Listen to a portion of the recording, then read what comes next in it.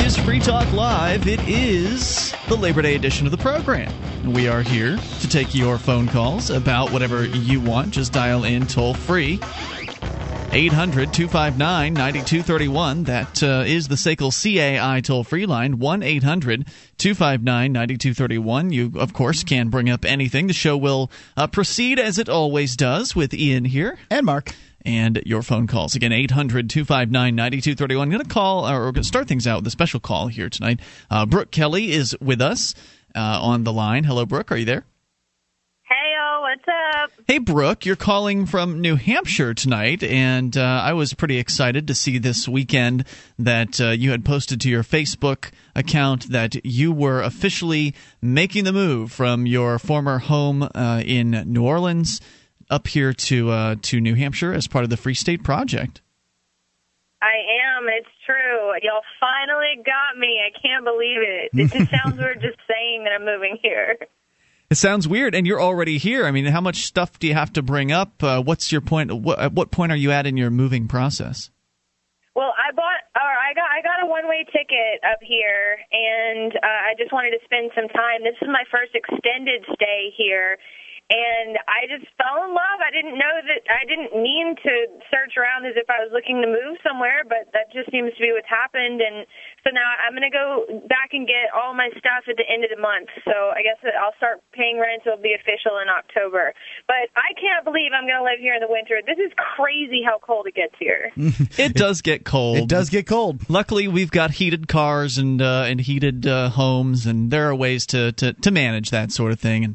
And I think what's most interesting about what you've said here, and this is from your Facebook profile, where you said initially you didn't feel very welcome here in New Hampshire, but then you realized something.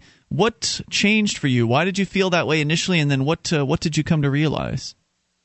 Well, I kind of just got the feeling that everybody wanted me to move here just so they can get more numbers. And, I didn't get – it wasn't a bad thing. It's just that no one really reached out to me in particular, and I didn't really have, what I felt like was a good friend here. I always came here and hung out with friends from all over the country. So I don't know. When I came to visit, things just started to click. And, I realized that it's not that anyone was being unwelcoming at all. It's just that, people they're just wrapped up in their projects and stuff, and they want you to come over here and work on it with them.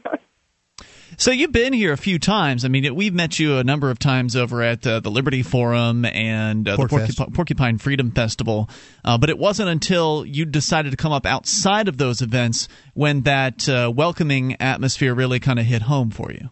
Is that right? Right. Well, I came for the Live Free or Die Fest that just ended, and what's interesting about that is that the general consensus around here is that it's not a great event, or at least I guess we all go to Pork Fest because we're getting to hang out with all of our friends, and I really like Live Free or Die. I like to see that they're reaching out into the community, and there was a lot of people there who weren't necessarily activists or even interested in politics, and we were able to reach out to some of them.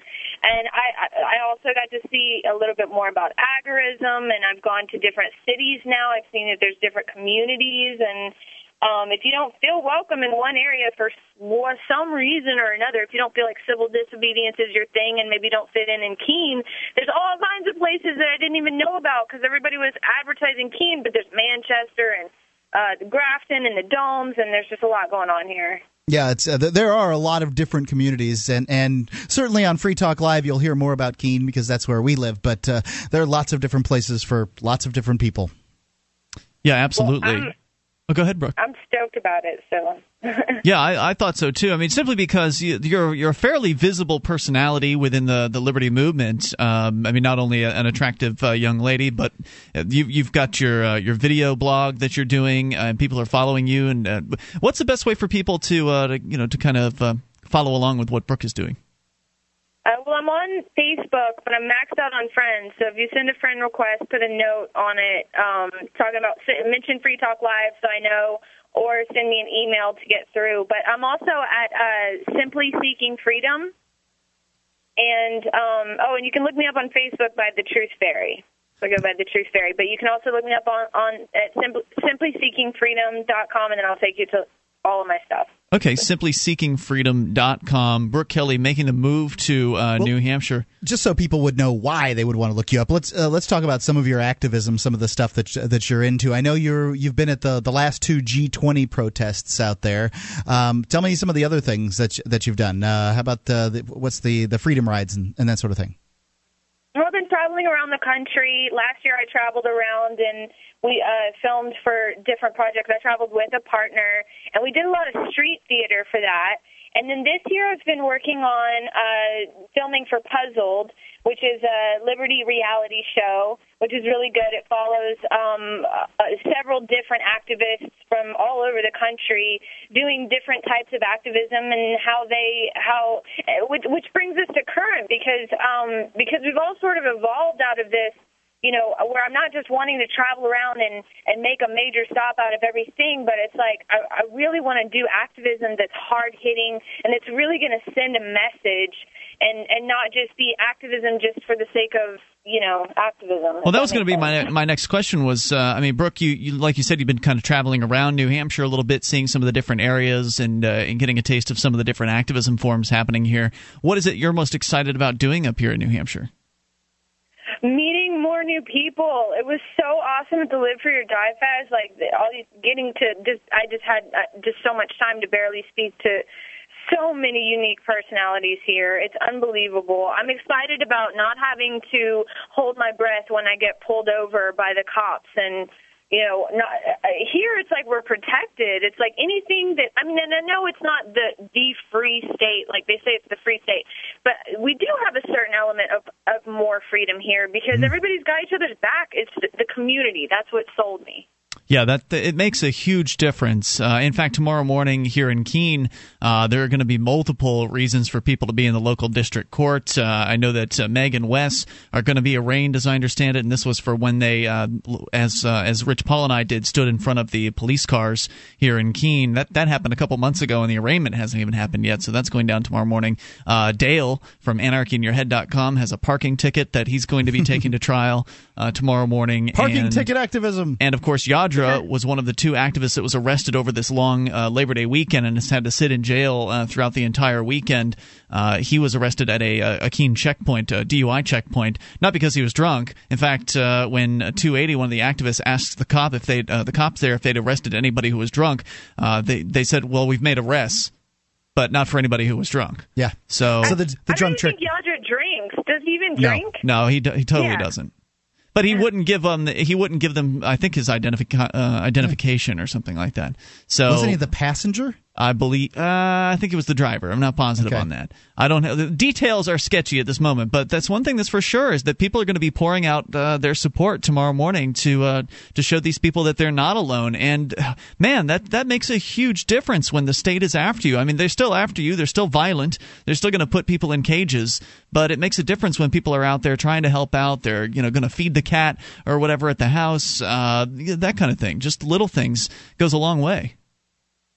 Definitely. I've been arrested in Baton Rouge and New Orleans and, Detroit, remote locations where there's no support or no strong support there. And it's a little bit of a scary deal. I mean, in comparison to this where it's, everybody's there to help you. It's awesome. Absolutely. Well, Brooke, that pretty much wraps it up for me. Mark, any other questions for Brooke? Yeah, I'm glad to have you here, Brooke. Yeah, absolutely. So thank you for making that decision, and I'm sure that your decision will hopefully influence others to make the right choice and get up here where you've actually got some like-minded, liberty-oriented friends, and the native population in many cases is very liberty-oriented as well. I mean, really, I think we do have the best chance at liberty in our lifetimes right here in New Hampshire. Absolutely. Thanks, and if Brooke. it's the cold weather that's holding someone back, I'm challenging them because I am from the South. Like, I do nothing but Southern things. And me too. And same here. For me, Florida. For me, I get cold easy, but for me, being around these amazing people is well worth it. And as we said, there's always heat. And thank you for the call. I appreciate you checking in with us tonight. SimplySeekingFreedom.com, her website. Go check out Brooke. And Brooke, thanks again. We'll see you soon. More coming up. You take control of the airwaves. This is Free Talk Live, the live Labor Day edition of the show. Hey everybody, Scott Horton here for FreedomCam.net. From coast to coast, the increasingly militarized American police state has grown out of control. peace officers have become law enforcement.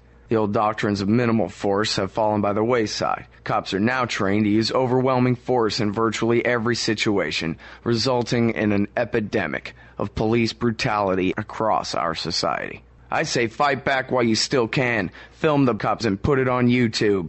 A critical mass of police brutality videos is being assembled online, and a change is going to come. Police perjury is no match for instant replay. FreedomCam.net offers discrete video cameras to help you avoid confiscation while checking power and protecting yourself. FreedomCam.net.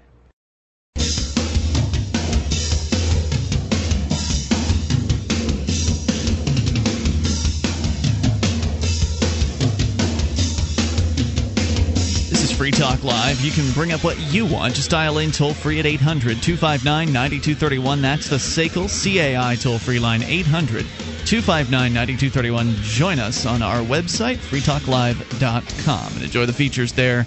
They're totally free. Features, by the way, including our archives. If you've missed a moment of the show, you can just click and download. Yours there on the front page of the site. In fact, the last week's worth is on the front page, and then you click into the archive section, and that'll take you all the way back to late 2006, courtesy of HostGator. That's right. HostGator.freetalklive.com is a little portal that we've created so that you can get your first month completely free of web hosting at HostGator.com. They're a worldwide leader for web hosting. They make it easy for you to get your own .com domain name. You create your very own website there with their free site builder tools, templates. Whether you want a personal blog or complete e-commerce business website or anything in between, you can let the experts at HostGator.freetalklive.com host you. Okay, we're going to actually come back with more Brooke Kelly here because I blew it. I invited her on to talk about two things and completely spaced out on the second of the two because I was so excited about talking about her move here to New Hampshire as part of the Free State Project. And Brooke, you have signed up for the Free State Project and indicated to them that you've made the move at this point, yes? No, actually, I just told like 2 or 3 people the other day, but I hadn't officially announced it yet. So whoever's in charge of contacting people, he's in touch with me before I even really said anything. So I need to get back to him now that I've officially announced it. Also, your cell phone signal's a little iffy. I don't know if you're outdoors at this point. You may want to get out there if possible to increase your signal. It's not terrible, but it's kind of questionable. So the other thing I wanted to have you on, and I realized this during the break. In fact, I think we both mentioned it on your Facebook at pretty much the exact same time. Was you've declared that the Ron Paul revolution is dead? What does that mean? Yeah, and obviously that's going to be a statement that a lot of people will be curious. Some people consider them fighting words. What's that mean? Well, it actually took me a while to get the courage to say this, but, it's not just me and my friends who are saying this. I travel around the country. This is what I do for a living. So, I'm in every single major city, as much as possible. And I hear activists talking, and it's the general consensus. A lot of people are upset or, I guess, feel like they didn't get their money's worth. For the whole Ron Paul thing. And I love Ron Paul. Like, don't get me wrong. I've been on radio. I've had his back, in debate and stuff. I've come to bat for him. And he's a great person. I think he's doing a lot for the movement. But I also think that it's time that we realize that we need to stop trying to, beg for freedom, ask for freedom, hope for freedom, cross our fingers over it. No, we need to start living free. We need to stop asking permission, and we need to do this on our own. We need to be a movement that is it's known for what it does, the ideas that it has, not for man in charge. One of the things that I absolutely agree with you. One of the things I was most concerned about when it came to the Ron Paul revolution was that Ron Paul and the folks that supported him did such a great job of getting the word out. It was mostly the folks that supported him, a completely decentralized effort of spreading the word. Ernie Hancock, and his buddies doing the Levolution thing, which really went big. Spreading the ideas of liberty, but as you're pointing out, focused around the one man. And you would hear people say things like, Ron Paul is our only hope. Yeah. Statements like cult of personality in a sense. Yeah, statements like that, and knowing how third-party campaigns have gone in the past, it was pretty easy to predict how Ron Paul's campaign was going to go, even though he was running as a Republican, and it went exactly in the direction Well, I it went a figured heck of a lot better than most third-party campaigns go. No, I would agree with you there, but nonetheless, the only hope of Ron Paul did not succeed in that particular election, and so I felt like there was probably going to be a lot of burnout as a result of that. And is that what you've been seeing? Have you been seeing, as you traveled around the country, people burned out, a little unsure of what to do? Absolutely. I've seen activists become less active, and I've seen people completely drop out. The Ron meetups are way down. It's just like you said, Ian, it's not about, let's not try to restore the Republic. You know, I used to work with Restore the Republic. Let's not try that route again, because we continue to do that and see that it's not working. And so what's happening is, like, Campaign for Liberty, either, I hope to not say intentionally, but at least inadvertently, is moving behind a trail of activists who kind of don't know what to do. And we change has been a big help to that. People are turning towards that. I just want these people out there to know that, like, maybe it wasn't the perfect campaign, but I mean, Campaign for Liberty did do a lot, and now we just need to keep working. And sure. And one of the weak points of what was going on with the Ron Paul revolution is that if all you're looking to do as far as achieving liberty is concerned is to support a candidate in a federal government election, then there's really only one time per every 4 years that you can do anything. It's hard to keep your momentum going. Toward advancing that. And so all these activists were looking to the Ron Paul campaign and so excited by it, and then when it was over, and then there's nothing else on their plate, so to speak. You could mention his son, but he's not really a libertarian, so there's really nothing else on their plate that they could see. And they get bummed out. They get because the next thing that's going to come around is 2012, and will Ron Paul run? They don't even know. So there's nothing else to get them whipped up. Whereas here in New Hampshire, you've got all kinds of things happening all the time. Everything from social events that are well attended on a regular basis to people getting active in politics. Of course, media creation, as you're doing with Puzzled, your show, and then also the civil disobedience aspect of things, and probably some other things I haven't thought of. There's constant activism going on here in New Hampshire. So much activism that much of it is controversial even within the movement, and activists disagree with other activists as to what to do. There's just so much from which to choose that there's even controversy surrounding it. So I think that's one of the things that the former Ron Paul supporters or current supporters should consider is the benefits of concentrating activism in one geographic location. That can really help with the burnout aspect, I think. Absolutely. And what else we need to realize is that the word revolution, it means to turn in circles. And I think we've all been so caught up in this that it's like, because we're inside of it, we can't really step back to see. And now that I have stepped back and seen the machine from this vantage point, it actually looks a little bit silly to keep going around in circles and circles. Doesn't it, though? I happen to agree completely, and that's one of the reasons why when I came across the idea of peaceful evolution, I thought, wow, that's really exactly what we need to do. We need to evolve and not revolve. And I thought it seems so subtle to people, but to me, words mean a lot, and it's important to get your terminology correct. And I think a peaceful evolution is much better than any sort of revolution, whether violent or peaceful. You know, and the one thing that the Ron Paul campaign showed me, and look, if Ron Paul runs again, he'll probably be the oldest guy running, but he can have some money from me because I think he did a great thing. If some other Liberty candidate that is of his caliber runs, they're going to get some money from me. I don't have a problem supporting candidates that that believe in this stuff, but it just seems so unlikely to me that the system, as it were, the people that really run the government will ever let somebody who truly believes in liberty take the big seat from them. Brooke, we got another few seconds for your final thoughts, and then we're going to let you go because your cell phone's kind of iffy. Once people are sick and tired of the hamster wheel that politics create, I think it's time for them to jump up to New Hampshire. Awesome, and I agree completely. Thank you, Brooke. Great endorsement, by the way. Appreciate that. More coming up here. 800-259-9231. That's the SACL CAI toll-free line. This is Free Talk Live.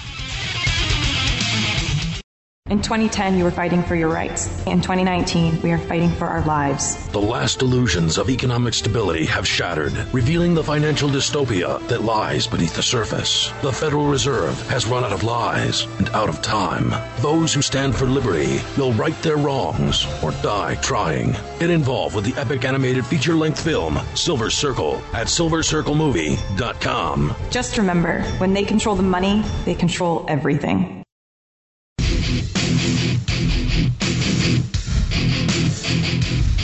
This is Free Talk Live. You can take control of the airwaves and dial in toll-free, 800-259-9231. That's the SACL CAI toll-free line. We're here live, as we are every single day during the week. Holiday schmoliday.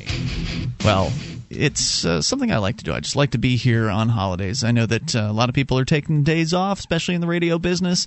I think that people still listen to the radio, especially on holidays, so you deserve live programming. We're working on Labor Day. We're being exploited. We're exploiting ourselves, apparently. You're exploiting me. Now get back to work. All right. Tell me something, Mark. Something important. Free Talk Live. On Free Talk Live, we talk about investing in gold and silver as a hedge against inflation, investment, barter currency. We've teamed up with Midas Resources. That's the company that, I don't know, partner company, parent company of GCN, our syndicate. And they have gold and silver coins over there that they buy and sell, actually. So any of these coins that you buy from them, they guarantee to buy them back. They're British sovereigns, 20 francs, Lakota Nation silver rounds, all kinds of gold and silver. You can go to gold.freetalklive.com. Check out what I have picked out as offerings there. I think these are good choices for people who don't know a great deal about gold and silver. They're not looking to buy collector's coins or anything like that. And I felt that that's what all these gold companies were trying to get me to do, was buy collector coins. And I just wanted some gold and silver. These coins are common. You can price check them against other companies. And in the process of buying them, not only are you helping Free Talk Live and the syndicate that brings you Free Talk Live, but you're helping yourself by getting gold and silver.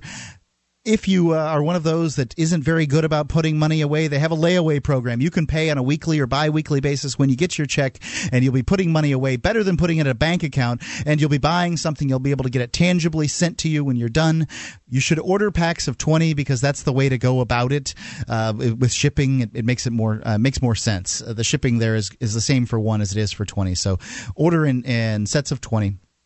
Call this number if you want to do the layaway program. It's 877-857-9938. 877-857-9938. And go to gold.freetalklive.com. All right, so we will take your calls about anything. You dial in toll-free, 800-259-9231. So last week at about this time, we were talking about the Burning Man Festival. It had just kicked off at this time last week, and thousands of people were expected to travel from all across the country in order to attend this, and I think it was the 20-plus-something Burning Man. It started back in the mid-1980s and has become an incredibly popular event with well over 40,000 people, over like 47,000 people attending last year. It's been hovering at around that many for the last few years, and it's just an incredible experience from what I understand. I've never been. I would like to go at some point, just wasn't able to really make it happen this year. But what we'd reported on last week was this, I think it was an AP story that was talking about one of the barristers, the Burning Man barristers out there, or the burner barristers, as they call themselves, burners, who was reporting that essentially Burning Man has become a police state, in his view, with horrible things going on, like undercover female officers basically approaching men, asking them for drugs, and then having those guys arrested, dogs being run through campsites, sniffing out campsites, things like that. Just horrible stuff. And so we've yet to hear from anybody who's returning from Burning Man, because I think yesterday was the day when folks had to leave. So people are likely traveling back home across the country from whence they come, rather. And traveling back, and so hopefully we'll hear back. I know that we had at least one of our Free Talk Live amplifiers out there, and so it should be interesting to hear when we finally get a report as to was it true what that lawyer was saying? Are things really as bad as they made it sound in that article, or was it really minimal? Was there an oppressive police presence with men with uniforms, badges, and dark sunglasses menacing people on a regular basis, or was it overblown? We'll find that out, but here's a little bit of fun from the folks over at The Onion. And this is a few years old, this story, but it's great. The stereotypes are a lot of fun. No one makes it to Burning Man Festival from 2003. The Burning Man Festival, a prominent artistic and countercultural event that draws tens of thousands of people to the Nevada desert annually, is in danger of cancellation this week because no one had their S together enough to even make it, said organizers on Tuesday. Jesus Christ, this is pathetic, said event coordinator Ethan Moon as he angrily gestured toward the empty Black Rock Desert Basin expanse known as the Playa. We've been promoting this thing all year. You can't start panhandling quarters for gas the week before the festival and expect to make it here in time, man. Moon listed some of the most common no-show excuses, among them oversleeping, forgetting to request time off from work, faulty van borrowing arrangements, a shortage of ochre body paint, and the last-minute realization that transportation to the Burning Man Festival requires money. As of a few weeks ago, or even a few days ago, there were 30,000 people who honestly planned on coming, Moon said. In every case, however, there were, well, you know, S happened. Although Burning Man festivals have had no shows in the past, Moon says he's never witnessed absenteeism on this level. He said, you have to figure out a way to get here, stock up on water and extra clothing for the cold nights, and make sure you've got adequate shelter, said Moon. Apparently, the advanced planning it takes to arrange those three basic things was more than anyone could handle. Sorry to be on this uptight trip, but check out the Playa. Not a single nude dude in a homemade papier-mâché tribal mask, as far as the eye can see. Although Burning Man is billed on its website as a temporary community dedicated to radical self-expression and radical self-reliance, it became evident that the no-shows were more capable of the former than they were of the latter. Los Angeles silkscreen artist Goldie Trewartha was among the tens of thousands of Burning Man devotees who stayed home this year. She said, yeah, I was supposed to go with Ari and Shell, but they couldn't score ecstasy in time for the trip, and I forgot my bartering beads at my friend's Marnie's place in Los Feliz. Oh, and I forgot to get a dog sitter. Added Trewartha, Shell made this great suit out of old stuffed monkey pelts and duct tape, and he was going to hop up and down on this old trampoline he found. But his ex, Nikki, made him babysit their daughter Gaia while she headed out to Big Sur for a few days. I love Nikki, but sometimes she can be real flaky. Chaz Bulliard, a University of Vermont undergraduate and veteran mud person, had multiple... What is a mud person? I don't know. If you know, let us know. 800-259-9231. Had multiple excuses. Too far out of the loop. Yeah, for his failure to attend the Burning Man Festival. Bullard said, I totally spaced that August is 8, and I wrote down 9 in my sketchbook. Oh, and I got evicted. Yeah, effing DYI up and ditches me, right? And I'm stuck, or effing Dill up and ditches me, and I'm stuck owing $700 because he wasn't on the lease. Bullard added that he contracted hepatitis from his ex-roommate's tacos. Moon said he's received apologetic phone calls from a squadron of recumbent bicyclists lost somewhere in southern Nebraska, a Kentucky artist whose pet python was too car-sick to continue the journey, and a group of Germans who uncovered a fatal structural flaw in their Freak Harnesses art installation at the last minute. Hippies were not the only counterculture group to dismiss the Burning Man Festival. Portland area Linux user and self-described cyber conceptualist Free Lance Cagle explained his absence in an instant message from his studio. I was organizing this boss techno art project called Off the Grid, Cagle wrote. We were going to set up computer terminals in various parts of the Playa and have people use them. Then we'd feed the binary data from those terminals into this fractals program that Ricky wrote. Those fractals would be sent on the fly to a group of exiled Buddhist monks I befriended online. The monks would transform the fractals into a temporal sand painting, the making of which we would webcast live to everyone on the Playa. Added Cagle, but I had to stop working on the monk thing to finish up this Pam's Country Crafts website I'm working on. I really need the money. While most absences were accidental, a few were not. Doug Crazy Root Pycraft, a former smoothie stand employee, has a history of missing countercultural events. He says, I thought about going, but then I decided I don't need some dudes pushing their rules down my throat, Pycroft said. That's the problem with these things. They're so nonconformist. How come you gotta obey some fascist wearing a lanyard just to use the Porta-John? Same reason I refused to go to the Church of the Subgenius X-Day back in '98. Hell, I ditched the very first Lollapalooza 1 hour in. As a cloud of sand quite the ditcher. whipped across the desolate playa, Moon could only shake his head. Although the week-long festival traditionally culminates in the lighting of the Burning Man, a 50-tall wooden structure strapped with fireworks and other incendiaries, Moon wondered aloud whether he and the handful of other staffers should even bother. He said, "I guess we could burn what we've built, but it would just feel anticlimactic with no one around to watch. You got to look at the bigger picture here, folks. You shouldn't think of Burning Man as a burden. Burning Man is about being part of a community. Unfortunately, it's a community of people who can't get up before 1 p.m. More coming up. 800-259-9231. This Your Family Today tip is brought to you by Nestle Toll House Morsels, helping you create special moments and memories your family will cherish forever. Visit us at tollhouse.com. You may bake for birthdays and holidays, but why stop there? Sweeten up the rest of the year by designating monthly dessert days. Treat your family to one of their favorites or surprise them with something new. Either way, you'll create a tradition everyone will love. For more tips like these, visit us at parenthood.com/yourfamilytoday.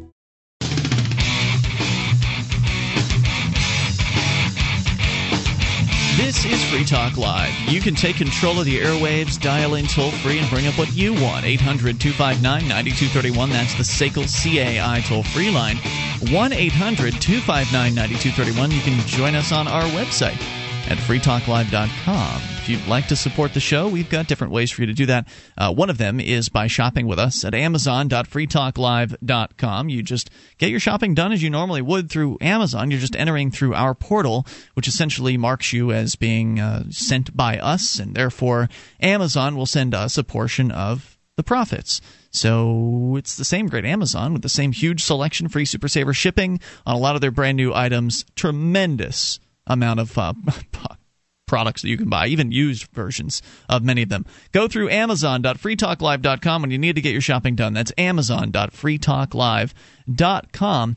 As we continue here on this live Labor Day edition of Free Talk Live, here to, again, take your phone calls about anything. But since we just finished making fun of some of the stereotypes that might be heading to Burning Man with the Onion's excellent article. Heading back from Burning Man at this point, well, right? Yeah, they actually did go to Burning Man. The Onion, by the way, is a satirical newspaper. You can't believe anything that you read in it. But yeah, I imagine the turnout was spectacular. It certainly looked like a lot of fun was being had from the webcam shots that I saw earlier in the week. And so since we were making a little bit of fun, let's talk seriously about some of the issues that might some of the burners might find very interesting. And here's one of them: 2 new scientific studies reveal hallucinogens are good for your mental health. This from io9.com. LSD and ketamine, which is a horse tranquilizer, 2 powerful hallucinogens, are also potential cures for depression, obsessive-compulsive disorder, and anxiety. 2 studies published this week in Science and Nature confirm. If you know somebody who has obsessive-compulsive disorder and or anxiety, please don't just go ahead and treat them without their knowledge, all right? It's probably a bad idea. That's a really bad idea. Confirmed that hallucinogenic drugs stimulate healthy brain activity, even promoting the growth of neurons. In the study in Science, released last week, focused entirely on the drug ketamine, used frequently as an animal sedative. Ketamine can also be used... I've heard of ketamine, but... I've never tried it. It's not, nor have I. It's not something that's commonly available. If you're a veterinarian, it's pretty available. From Right, I understand, but you're not going to go to your drug dealer and get some ketamine. It's not something I've ever come across. However, it's around. I'm sure if you wanted to ascertain how to get it, you probably could. Just somebody will mislabel something and give it to you as ketamine. There's that possibility as well, thanks to the black market. Ketamine can be used to sedate humans and is also taken recreationally because of its hallucinogenic and euphoric effects. Molecular psychiatrist Nangxin Li and colleagues dosed rats with modest amounts of ketamine and observed that the drug boosted signaling between neurons in the brain and even led to healthy growth of synapses. Chronic depression can be linked to inhibited synaptic growth. Ultimately, they concluded that ketamine might be useful in treating depression because it increases brain activity instantly, so there's no need to wait weeks or months for the drug to take effect. In the journal Nature Reviews Neuroscience, Franz Vollenweider and Michael Kompfer gave a broad overview of research into hallucinogens over the past half-century. They gathered together research from hundreds of studies on how hallucinogens like LSD, psilocybin, and ketamine affect the brains of healthy people, as well as people suffering from depression and other disorders. Like Lee and his colleagues, they found that countless studies show that hallucinogens promote healthy neural activity in the brain. The researchers also created a chart to show what test subject states of mind are, according to studies, when under the influence of various substances. And then they get into a lot more kind of science-y discussion. We don't want any of that science-y discussion. But, there are full papers available of this at both nature.com and sciencemag.com. Clinical findings and current understanding of the mechanisms of action of classical hallucinogens and dissociative anesthetics converge on the idea that psychedelics might be useful in the treatment of major depression, anxiety orders, and OCD. And that was part of their conclusion. You know, the things Now, I can't say that I've never done hallucinogens. I certainly have. But I found that in too high a dose that they were, meaning that like one hit, those kind of things, I found them to be something that would cause me to be paranoid. I found them, to have that kind of reaction for me. And so the problem with the drug war is people who might have these conditions that could be helped aren't able to do so under the care of a doctor because that doctor puts their license on the line. These things There's a lot of fear involved. Yeah, these things really could help somebody, especially in some kind of clinical environment where they would feel more safe or something like that. So I'm kind of torn on it. I'm not a big fan of hallucinogens just because I've had such bad experience with certain ones of them. It probably wasn't the best environment to be taking them. Set and setting is a very important thing. In fact, we talked on a Saturday program about MDMA, and I think this was the Saturday you were not here.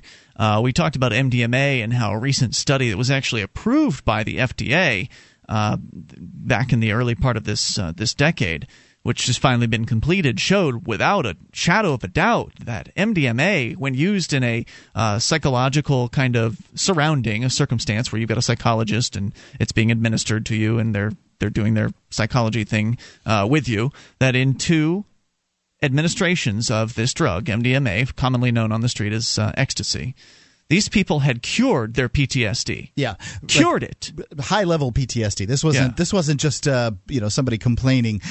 These are people that had this, that reported this for years. Right. And these are people who are using rape victims. These are former soldiers, things like that. These are people who were using it under circumstances that were okay, right? Like it had been approved by the FDA. All of the authorities had given their stamp of approval for this one, so there shouldn't have been any sort of paranoia factor there. But it's incredibly difficult to get that stamp of approval. Oh, yeah. Because it took them a decade. The last thing that the Office of Drug Control Policy, ONDCP, whatever it is, the last thing they want you to do, the last thing the DEA wants you to find out is that these drugs might actually be helpful for people in some way. Yeah. They want to vilify them. They want to turn them into monstrous things. Well, then they'd have to admit they were wrong for all those years, and that what they did to people was inappropriate. It's ludicrous because heroin, which is going to have terrible consequences for people, is essentially the same thing as all kinds of other opiates out there that people use to treat pain.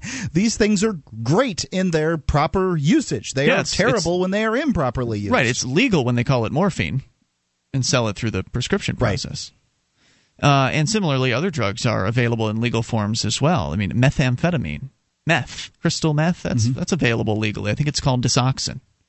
So it's manufactured in a laboratory environment. It's manufactured safely. Apparently, people that are have hyperactive or ADD or whatever, they can take this and finally concentrate. What, meth?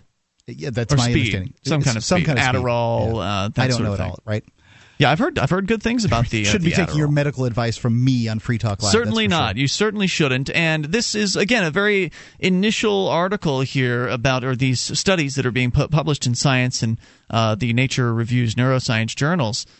They're very preliminary, right? I mean, these are scientists saying, okay, well, from what we've seen in these animal tests, these drugs may actually have the chance of helping people with their, solving depression and OCD and other problems, anxiety as well. I mean, this could make a big difference. But it's like you say, Mark, they're not allowed to study these things. So any studies that have to go on here have to be done in another country, or they have to be done surreptitiously. They have to be done quietly. And there are many psychologists that have done that for a while with MDMA, just doing private testing with people.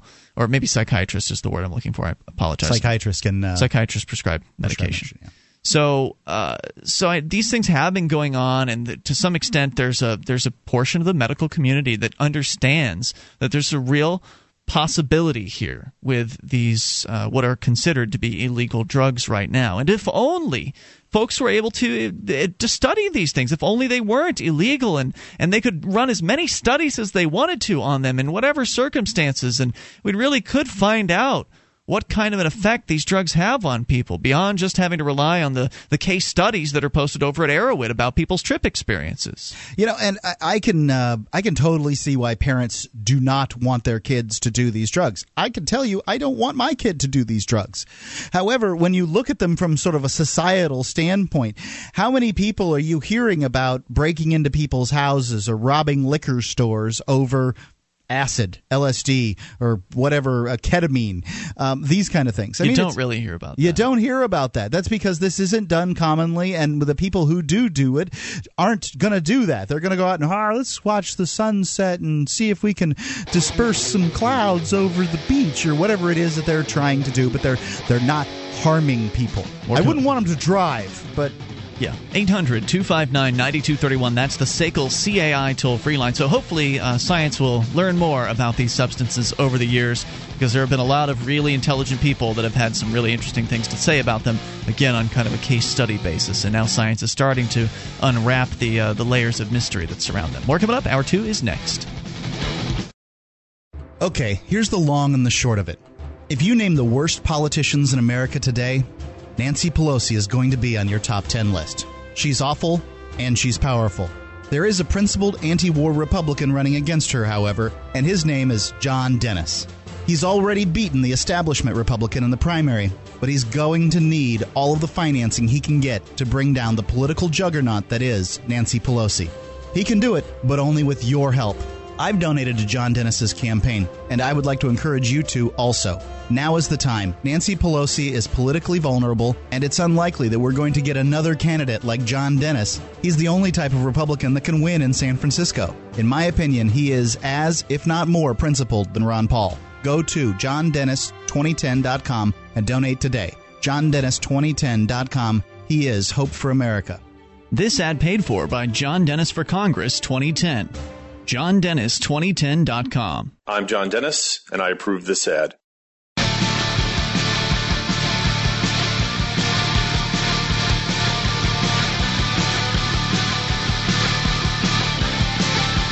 This is Free Talk Live. We are here to take your phone calls if you make them. Dial in toll free at 800-259-9231 on this, the Labor Day edition of Free Talk Live. It is Ian here. And Mark. And you can join us online at freetalklive.com and enjoy the features there for free. We give them away. Those other talk show hosts want to charge you for accessing their websites. Ours free at freetalklive.com. So continue here on kind of the same topic. We were talking about some of the interesting scientific studies that have come out about certain hallucinogenic drugs that possibly point to them being of quite a bit of assistance for people with problems like depression or OCD, obsessive-compulsive disorder, perhaps anxiety, other things like that. And so on the good news about illegal drugs front, here is some news that's actually, well, it's kind of a retread of news that we reported on about a decade ago.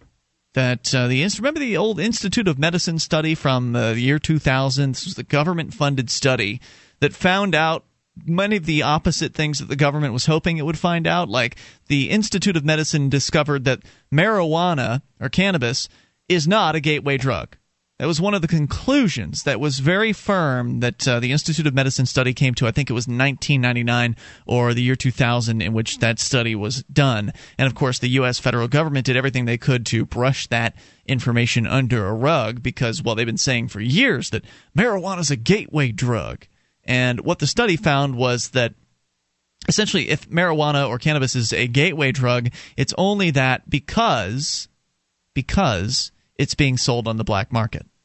So since the drug dealers would be interested in getting their clients hooked on other products, they have an incentive to introduce them, so to speak, to their cannabis using clients. And so it's that proximity within the prohibition, the black market that is created by prohibition, that increases the likelihood that somebody who was a cannabis user will try other things. Mm-hmm. So it's not the drug itself. Absent any of those other circumstances, the drug cannabis is not a gateway drug. And indeed, here it is again, a decade later. Phys.org.com shows, this is a different study, new research from the University of New Hampshire shows that the gateway effect of marijuana, that teenagers who use marijuana are more likely to move on to harder illicit drugs as young adults, is overblown. Again, from Phys.org.com, whether teenagers who smoked pot will use other illicit drugs as young adults has more to do with life factors such as employment status and stress. According to new research, in fact, the strongest predictor of whether someone will use other illicit drugs is their race or ethnicity, not whether they have ever used marijuana. Conducted by UNH Associate Professors of Sociology Karen Van Gundy and Cesar Rebellon. The research appears in the September 2010 issue of the Journal of Health and Social Behavior in the article A Life Course Perspective on the Gateway Hypothesis. They say in their study that in light of these findings, we urge U.S. drug control policymakers to consider stress and life course approaches in their pursuit of solutions to the drug problem, whatever that means. The researchers used survey data from 1,286 young adults who attended Miami-Dade public schools in the 1990s. Within the final sample, 26% of the respondents are African American, 44% are Hispanic, and 30% are non-Hispanic white. The researchers found that young adults who did not graduate from high school or attend college were more likely to have used marijuana as teenagers and other illicit substances in young adulthood. In addition, those who used marijuana as teenagers were unemployed following high school were more likely to use other illicit drugs. However, the association between teenage marijuana use and other illicit drug abuse by young adults fades once stresses such as employment diminish. Employment in young adulthood can protect people by closing the marijuana gateway, so over-criminalizing youth marijuana use might create more serious problems if it interferes with later employment opportunities.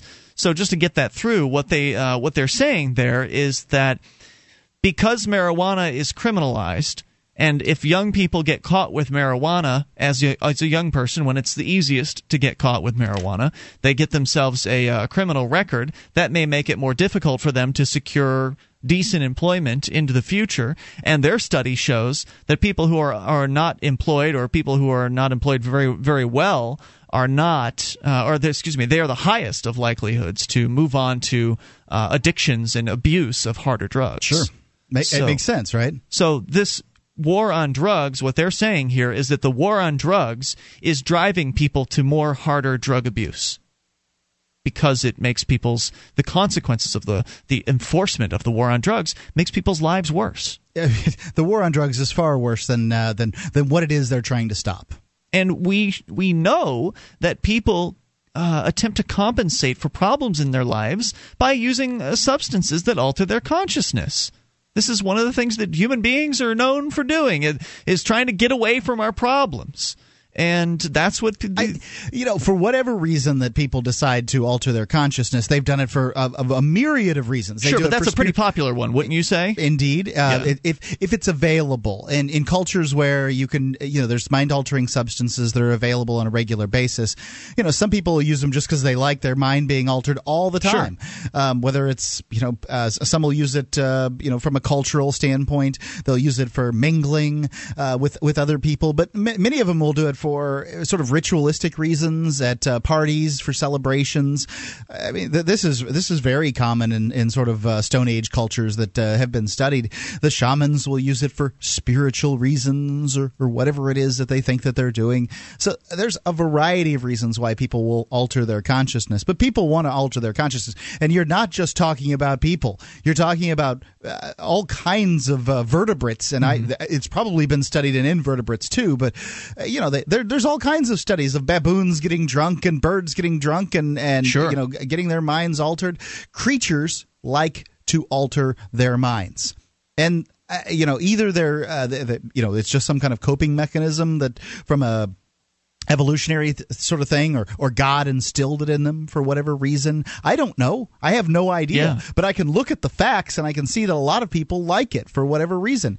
I mean, there are downsides, and I think that we should work very hard at handling those downsides. But calling the fact that you alter your consciousness the downside and then trying to stop that, they tried that with prohibition in this country, and it resulted in terrible, terrible consequences for the whole nation. But people will not, when they just cannot get it through their heads that this is the problem. It's your reaction to it is the problem, not the item itself. It's your sanctimony. It's your fear surrounding your kids. Those are the problems, not the items themselves. There's a little bit more here from the study in the University of New Hampshire. They also found that once young adults reach age 21, the gateway effect subsides entirely.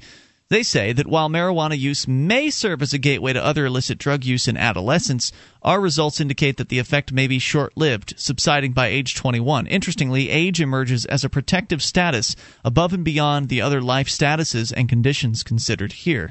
We find that respondents age out of marijuana's gateway effect regardless of early teen stress, exposure or education, work, or family statuses, say the researchers. They found that the strongest predictor of other illicit drug use appears to be race ethnicity, not prior use of marijuana. Non-Hispanic whites show the greatest odds of other illicit substance use, followed by Hispanics and then African Americans. Strange, huh? So regular white folks are more likely to use drugs than anybody else? Yeah, that's what they're saying here. Wow, I find that what are they classifying as drugs? I just wonder. It surprises me, those numbers. Stuff besides cannabis. I'm not sure. So there you have it. Some more information on gateway effect, the so-called gateway effect. Okay. So they're kind of acknowledging that they think that some level of a gateway effect exists simply because of peer pressure and the circumstances that a young person is in. It's the drug war that causes the gateway effect, not the drugs themselves. And as long as they can keep on pounding this message home that it's people's reaction to the drugs that causes the gateway effect, not, in fact, the drugs themselves. I mean, why wouldn't tobacco or alcohol or I don't even know what, cars be considered a gateway drug? If, all these things can be correlated to teen drug use, right? Indeed, 800-259-9231 is the SACL CAI toll-free line. You can take control of the airwaves. Coming up, a man convicted for doing what? Well, it's Illinois, so could be almost anything. In his case, it's for filming, and we'll tell you what's happening to him here in a little bit from copblock.org. More on the way. This is Free Talk Live. In the decades to come, hardy adventurers will colonize the solar system, rediscovering freedom and finding vast new wealth. But the government of Earth will seek to extend its power and claim that wealth as its own any way it can. Escape from Terra Volume 1, the first trade paperback collection of the popular adventure webcomic series, is available now for $12.95 from Big Head Press at bigheadpress.com.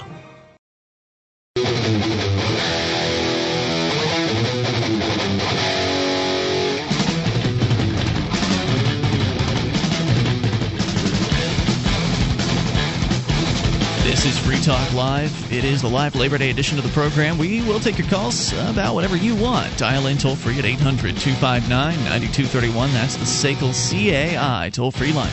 1-800-259-9231. You can join us on our website at freetalklive.com and enjoy the features there for free. We've got a bulletin board system, a lot of folks there, a lot of posts.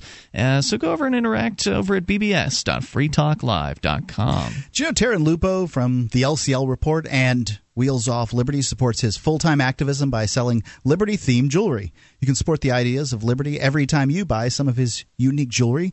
He does custom work for just about anything you can dream up. You can find his designs at lclreport.com or join his fan group on Facebook. It's lclreport.com.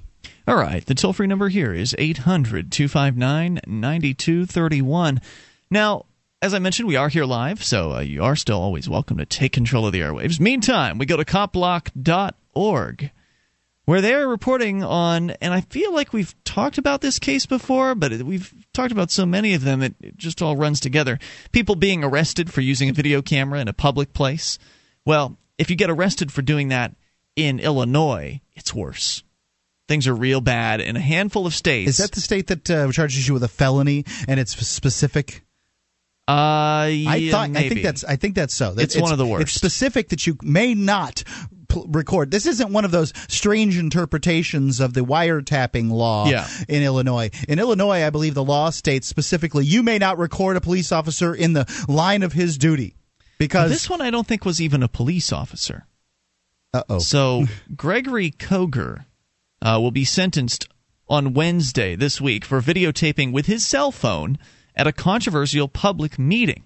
In a shockingly unprecedented move, the judge instantly revoked Mr. Koger's bail bond after he was convicted of misdemeanor charges on August 26th and sent him immediately to jail. Scott Frankel, I mean, they're taking this guy pretty seriously here.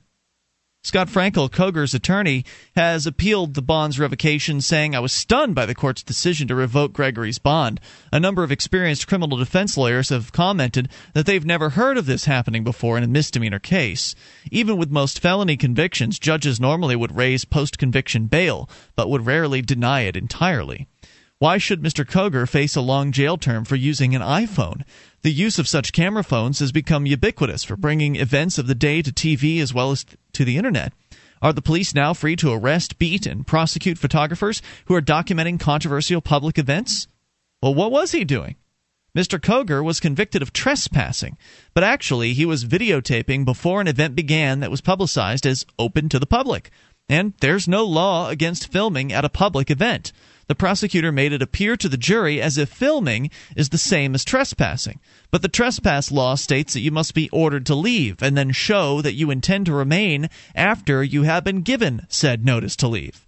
Despite the defense attorney's objections, the judge didn't bother to correct this misinterpretation, this misimpression. Testimony in court made it clear that Mr. Koger was told to quit filming, but he was not clearly or audibly ordered to leave until the police were dragging him out of the auditorium.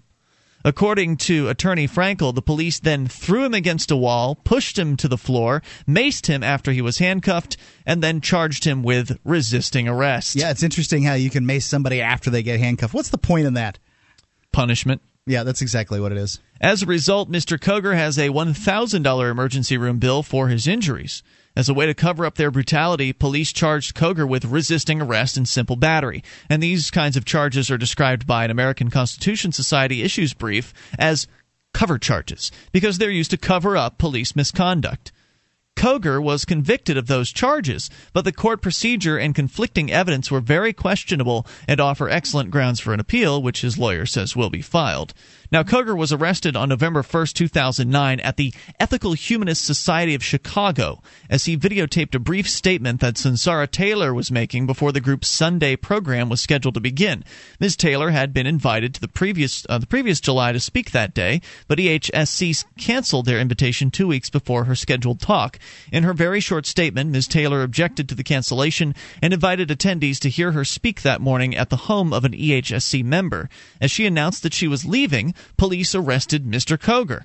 Koger is now in jail and could be facing a long sentence. The reason the prosecutor gave the unprecedented bail for the revocation was that Mr. Koger spent years in prison for crimes stemming from his youth, and the judge added that she was revoking bail because the jury had just found him guilty of the misdemeanors.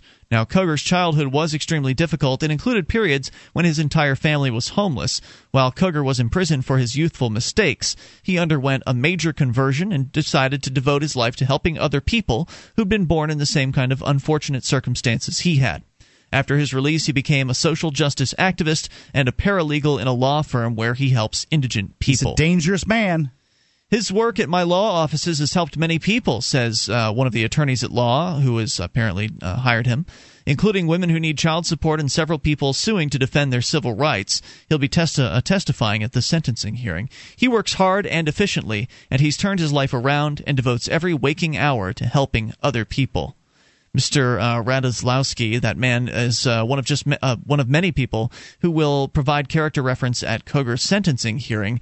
One local priest will testify about Koger's ethical behavior and his dedication to social justice and peace.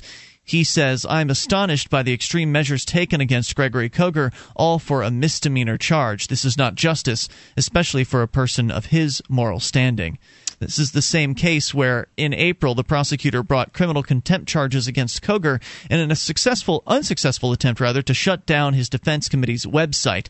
Those charges raised serious First Amendment rights issues, as does Mr. Koger's conviction for taking pictures. It's all very strange. I mean, these really do raise some serious questions about this judge and what he's letting happen. This is a guy who was using his iPhone. Yeah, and it's just crazy. I mean, look, if the guy was trespassing, then that's one thing, but it's if he was ordered to leave. It was supposed to be an event open to the public, right? Purportedly, yeah. I mean, you can tell somebody to leave, though. I mean, if somebody is acting out or something like that, you could tell somebody to leave. But to throw a man out who's got a video camera at an event that's open to the public seems pretty absurd. Well, you know, the one good thing, if you can find a silver lining, it's a thin one and it's a pretty dark cloud, but these things have to happen in order for this change to occur in society. This is a change that is inevitable. Its time has come, and it will occur. That videotaping will become so ubiquitous, and the courts have to learn. People, you know, if you don't want your bad behavior to be videotaped, stop acting badly. Yeah. That's the answer to this. It isn't to shove your hand in somebody's face or push them down or, expect them to stop videotaping in a public place, a place where, you know, the public's been welcome or whatever. You know, I'm sorry, that's just not it's not going to be the answer anymore. And how weird that the Ethical Humanist Society is at the center of all this, an organization you would think would be a little more tolerant of a man with an iPhone. Well, I don't know that I would necessarily think that was true. Toll-free number here, 800-259-9231. You can take control of the airwaves, bring up what you want. 1-800-259-9231. It's the live Labor Day edition of Free Talk Live.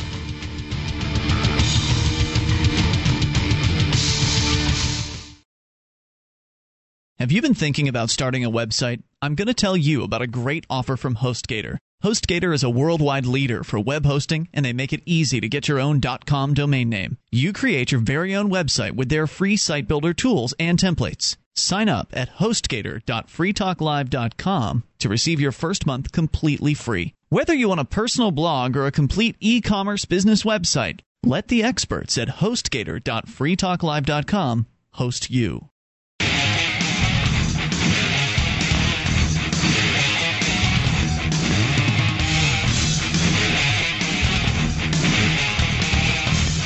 This is Free Talk Live. You can take control of the airwaves and dial in toll-free. 800-259-9231. That number brought to you by SACL CAI, 1-800-259-9231. You can join us on our website and enjoy the features there free. We've got stuff like our webcam, which allows you to watch and listen to the show, as well as chat, because our chat room's built into the same page. It is all free at cam.freetalklive.com. That's cam.freetalklive.com, and it's brought to you by MemoryDealers.com. MemoryDealers.com has the world's largest selection of discounted optical transceivers, including SFPs, XFPs, GBICs, XENPAKs, and X2s.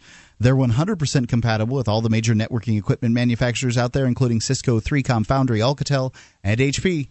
At up to 99% off of list price. I've gone there. I've looked myself at these prices, and they are up to 99% off of list price. You can go check it out yourself at MemoryDealers.com. In stock, ready to ship via overnight delivery, MemoryDealers.com. All right, so we're going to continue here. We'll take your phone calls about anything. Go unscreen to the amp lines. You are on the air. Who's this? Doug from Minnesota. I'm so excited to be on screen again. Woohoo! Doug, what's on your mind tonight? Hey, I'm going to ask Free Talk Live to deliver a service to me, but I think other people in the Liberty Movement may be interested in this service too. All right, go for it. And I know you're going to hate this, Ian. The service I'm interested in, being election season and all, is to have you guys track libertarian candidates. What do you mean track them? Like, if they're raising a lot of money, if they are in a district that is doing well, and I'm sure the LP News has these things, the LP website has these things. Yeah, I don't subscribe to the LP News anymore. I revoked my membership publicly a couple of years ago. And neither do I. Are you at a waterfall? Taking a bath? I'm in the car, and it's raining really hard here in Minneapolis. Oh, okay. But I think other liberty lovers may be interested, even if it's from the perspective of laughing at them. I'm okay with that. Well, no, Doug, I mean, I've always been a supporter of whatever it takes, to get to the ideas of freedom, to get them out there. And if there's a liberty-oriented candidate that's doing that in an exceptionally appreciable manner, I think that they should be shown for and highlighted for that. So, I mean, do you know of a campaign that's particularly outstanding? Well, I don't. Well, except for Cubby running for South Lake Tahoe City Council, who he's doing really well, but maybe someone, how every now and then Dennis calls in with the roundup of the in the system news. Yeah. Maybe someone should call in, and I know it probably should be me because here I am asking for someone else. But I don't get LP News anymore either. That was gonna be my suggestion. I mean, you can keep track of that yourself and let us know if somebody's outstanding. I mean, we've been talking about John Dennis. I mean, he's not running as a Libertarian Party candidate, but he is running as as far as I'm concerned, a Libertarian. He's very liberty-minded from what I've seen of what he's said. We've had him on the show before, and he's up against Nancy Pelosi, so in a fairly big name race where he beat the neocon Republicans. So I mean, we've talked about John Dennis.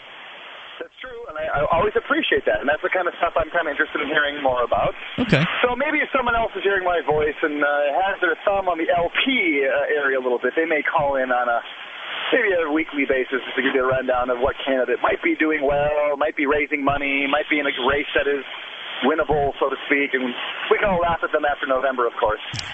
All right, the challenge is out. I always wonder because, I want facts when when I'm looking at a candidate. I want to know, okay, what are you polling at? What are you doing to get out there in the community? And what I feel like I get from a lot of libertarian candidates is a lot of talk. Some of them win. I mean, I know a guy who has, hasn't necessarily. They do? Yeah, has run as a libertarian, although he is not. It's a selectman seat, so it's a nonpartisan race, and he knows how to campaign and make it happen. But it seems like you get a lot of lip service. Oh yeah, things are going great out here in Iowa. We've been running in Des Moines, knocking on doors, passing out pamphlets. We've been actually got one debate, and the newspaper. Well, they covered the candidate.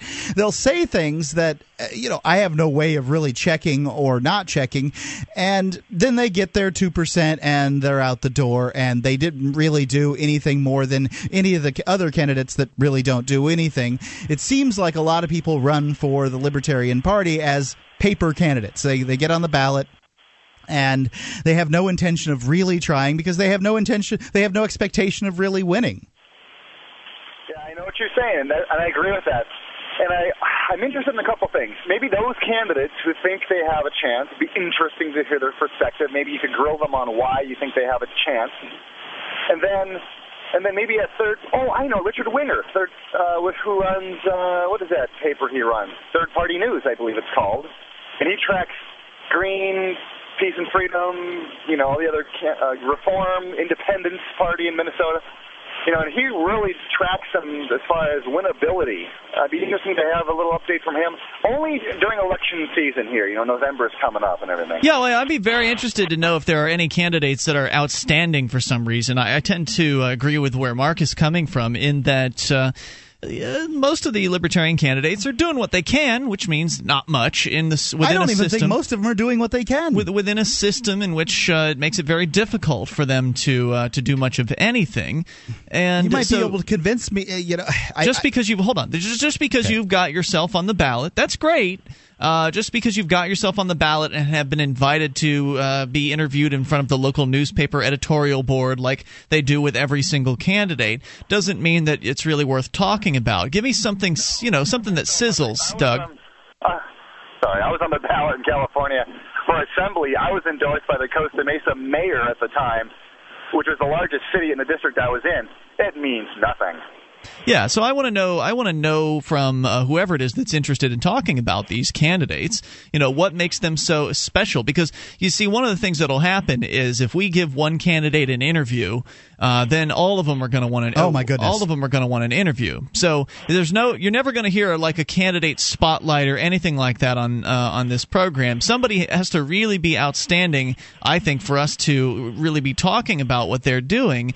Give us something sexy. Give us something that's unique, something that is worthy of discussion, because otherwise there are hundreds of I'm predicting that there are likely hundreds of people calling themselves libertarians. Whether they are or not is another question, but calling themselves libertarians, running for political offices of various different levels all across the country. So which three are really worth talking about? And I would say John Dennis is probably one of those three. He's not a libertarian. He's a Republican. But no, yeah. I don't think would he back away from that word if he was labeled I don't know that? What he would do. The guy's been touted by describe him as a libertarian myself. He's been touted by our friends over at antiwar.com. I mean, they're not going to tout too many Republicans over there. Say again, Doug. What party is he running under? Republican. The Republican Party, and he beat the neocon guy in the primary out in San Francisco. Gal. Oh, is he actually the Republican in that district then? That's he is correct. The Republican running against the Democrat, Nancy Pelosi, out there in San Francisco. And he's worthy of your money, as far as I'm concerned. I've given him some. He's got the chops, unlike a certain son of a very popular politician who is just a statist. Well, he may very well be hiding his views, which is what I suspect he's doing. But he's not pushing the message in the same way that I feel he should. That John Dennis is. I think John Dennis is. So yeah, find me somebody else of that caliber, and we'll talk about him or her. Good ideas, guys. I hope someone. Maybe I'll go knock on Richard Ringer's door and say, "Hey, dude, you got a platform here. Call in once in a while. Give him your best." And he just tracks third-party candidates. That's all he does. You've heard of him, haven't you? Yeah, I've heard of the blog, the third-party whatever blog, third-party. What was it? Third-party news. Yeah. All right. There you go, Doug. Thanks for letting me spout. Hey, by all means, thanks for the suggestion, and the invitation is open. So Doug wants to hear about exciting liberty-oriented candidates. And I got to tell you, it takes a lot to get me into that category about feeling excited about a liberty-oriented candidate. Isn't Doug the one who won Miss Pole Dancing at Porkfest? That's the man. He is quite a pole dancer. 1-800-259-9231. That's the SACL CAI toll-free line. You can take control of the airwaves. You can bring up anything. Maybe you got an answer for Doug. Or you can, again, bring up whatever you want. This is Free Talk Live. Do you have a product or service that you can sell to a national audience? Free Talk Live is a nationally syndicated talk show on more than 80 talk radio stations from Alaska to Florida. We've been named to Talkers Magazine's Heavy 100 list. That's the 100 most important radio talk shows in the nation twice. And the #1 political podcast on podcastawards.com 4 out of the last 5 years. You can have access to our 80-plus stations and our large and loyal podcast audience for as little as $500 a month. Contact me, Mark, at freetalklive.com.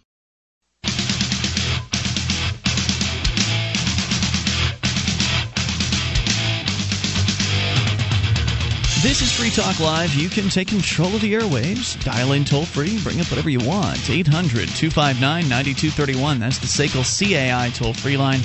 1-800-259-9231. Join us on our website. freetalklive.com is the place to go. Head on over there, enjoy all the features, and enjoy them for free, unlike those other talk show hosts who want to charge you for accessing their sites. Mark, there is one way that's a pretty important way that listeners of ours can help support the show. It's the Free Talk Live AMP program. What is that? The AMP program's the opportunity that you have to join the Free Talk Live club. You get special perks like your own call-in line and a forum on the BBS, and there's several other things. There's an AMP podcast that doesn't have any ads in it. But more importantly, the AMP dollars are used to advertise, market, and promote Free Talk Live. It does not go to pay mortgages or car payments or anything that has to do with paychecks. We only take the money and we use it to do industry advertising or go to conventions and things like that. You were just working today, I know, on the Talkers Magazine half-page ad that we put in every other issue. We are frugal as we can be with this money, but obviously you need to get your name out.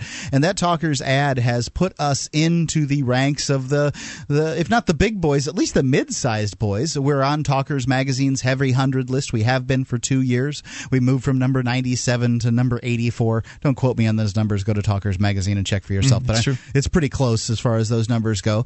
It's all thanks to listeners like you. Yeah, those ads are raising our profile. We're going to be going out to a convention in the relatively near future. Amplifiers are going to be paying for that. I suppose on that instance, they'll be paying for some meals and hotels. So I guess you could talk about, we're getting some personal benefit, but I'd rather stay home than go out to a talk radio convention. So thanks to the amplifiers for getting us out in front of the people that make these decisions. So you can join by going to amp.freetalklive.com. The minimum contribution or membership fee or whatever you want to call it is $3 a month, and you get all the perks with $3 a month. There are people that choose to amp at levels like $5, $10, $25 a month. They've got special metal symbols next to their names on the BBS. You can be a silver amplifier or a platinum amplifier or whatever it is that you prefer. Go to amp.freetalklive.com. Toll-free number here tonight, 800-259-9231. As we continue with your phone calls, let's go to Morpheus, listening in Phoenix. You're on Free Talk Live. Hello, Morpheus. Hey, how's it going there, brothers? Hey, great. What's on your mind tonight? Oh, well, I'm just we're over here in Phoenix, Arizona, and we're getting ready for the We Are Change conference on 9/11, Our Lives After 9/11, which we're putting together care packages. We've made over 1,100 DVDs and some other goodies to be passing out. We made some piss cards. Says Giuliani pisses on 911 first responders that go in the urinals. I don't know if you guys want to Google. We did that when Giuliani was in Phoenix back in, I think it was September, October last year. Him and Laura Bush and Colin Powell. So we made some piss cards for him and put them in the urinals. And so we're making about 500 of those for those guys. And, I'm here with Jet Lacey, and we're just doing the deal, man. So go on. No, well, I was at a local event here over the weekend in Keene, New Hampshire, the Music Fest, and was handing out some information about freekeene.com to the attendees there, handing out hundreds of flyers to people. And I encountered some folks that were very, very nice, that were listeners of the show, of Free Talk Live, and their issue was the 9/11 thing. And of course, whenever I hear people bringing up 9/11, I have to wonder, what is it that hasn't been discovered about this yet? I mean, what information do you want to get out that you feel like you haven't gotten out yet in the last almost entire decade surrounding this? Because we've had people calling our show talking about it for a long time, and I've been skeptical on both sides. I think that I don't know what the real story is. I don't know. I certainly don't believe the government story, and I don't know if the conspiracy theorists have it all together either, as far as what really happened. And I'm not even certain that I've even come close to being convinced that what really happened really makes much of a difference in the long run. So, what would you say to that? Well, I don't know if we'll ever really know what actually did happen, because a lot of people have passed away. Time's gone, the evidence is gone. But I can absolutely, for 100%, say without a question of doubt in my mind, in any way, shape, or form, is how did steel frame buildings come down at the rate of free fall in the direction of maximum resistance, in the direction of their own footprint? I mean, these buildings came down at free fall speeds with 80,000 tons, which is over 1 million pounds of steel and concrete in the way at the rate of free fall. Well, again, there are a lot of very interesting and intriguing questions that surround. I mean, the Building 7, of course, is a very good question. How did that come down when it wasn't even hit by an airplane? So, I mean, I agree with you that there's some very interesting points that should be brought up. But do you feel that this is, do you feel that the 9/11 truth message is persuasive? Yeah, is it the shortest path between point A, which is government tyranny, and point B, which is some higher level of freedom than we currently have today? Is the shortest path and the one of least resistance the one through the Twin Towers? Well, for a lot of people, it did wake a lot of people up. I mean, I had known a lot of this stuff, and then after 9/11 came around, it kind of re-energized my thinking, because I looked at the evidence and I said, it's impossible for what they said to have happened the way they said it. And if that's the case, how could they have possibly covered it up without it being conspiracy? So the conspiracy is not on the end of the people who question the how the buildings came down. The conspiracy is on the side of the government, who come up with these phony, ridiculous reasons of how steel frame buildings can come down at the rate of free fall in direction of maximum resistance.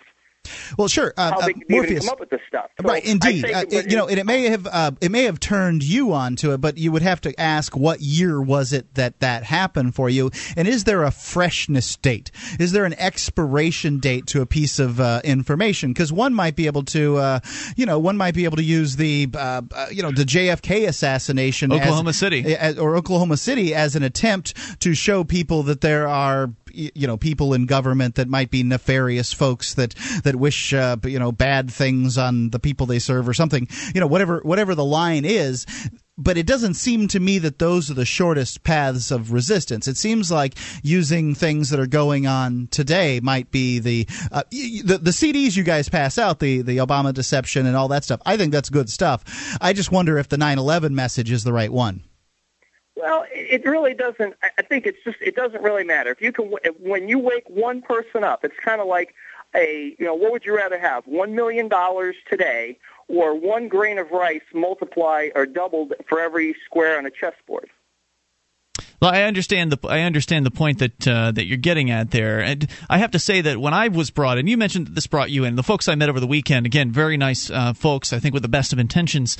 There's no doubt that they were brought into a movement that has general liberty themes surrounding it. I wouldn't say the 9/11 truthers are particularly I think they're probably many of them are more liberty oriented than the average person in America, but many of them are not liberty oriented, and they want to get their people in charge of the government, and so it's not necessarily a liberty community in the way that I see it. But just looking at what these folks are saying, there's no doubt that message brought them in. It did. They were telling me it helped them question their belief systems and shattered their old paradigm, and that all makes sense. And I can't say anything negative toward that. Right? I can't say anything negative toward that. But I was brought into the liberty movement through the Libertarian Party, and if I had glommed on to the Libertarian Party as the best solution for introducing people to liberty simply because it worked for me, it was probably that same path for me, the Libertarian Party, but I would not call that the shortest path between point A and point B. Nor would I, and I've cut them out of my life at this point. I publicly left the Libertarian Party because I saw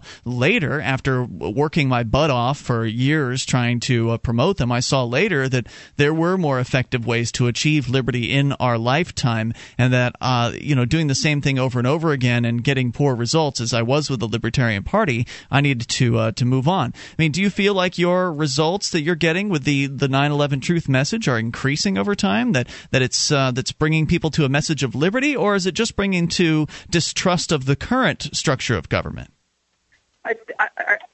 Sometimes it's kind of sometimes one way, sometimes the other way, but I believe that part of the situation is you have to have people understand that the government is a criminal organization, and once folks understand that when you take the word government and you replace it with the word mafia, everything they do snaps right into focus.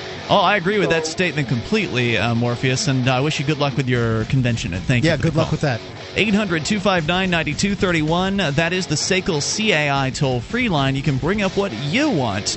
This Labor Day edition, Hour 3, is coming up next. We're here live. 800-259-9231. Take control. MemoryDealers.com offers the world's largest selection of discounted optical transceivers, including SFPs, GBICs, XFPs, Xempax, and X2s, that are 100% compatible with all major networking equipment manufacturers, including Cisco, 3Com, Foundry, Alcatel, and HP, at up to 99% off list price. Memory Dealers can also offer customized solutions for your transceiver requirements, including private labeling. Memory Dealers is your trusted source for all your networking and telecom accessory needs, in stock and ready to ship via overnight delivery. MemoryDealers.com.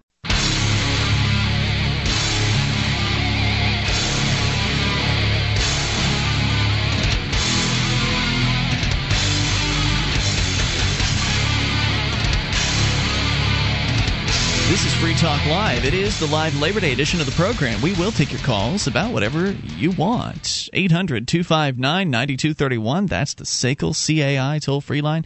800-259-9231. Join us on our website at freetalklive.com. You'll find that the features there are free, so head over, enjoy them. The main feature of the site allows you to submit content to the website, and other listeners will then see that content. Maybe they'll share it with their friends, and they'll look at it themselves, and maybe we'll talk about it on the air, because the most voted up, it's kind of this social networking thing.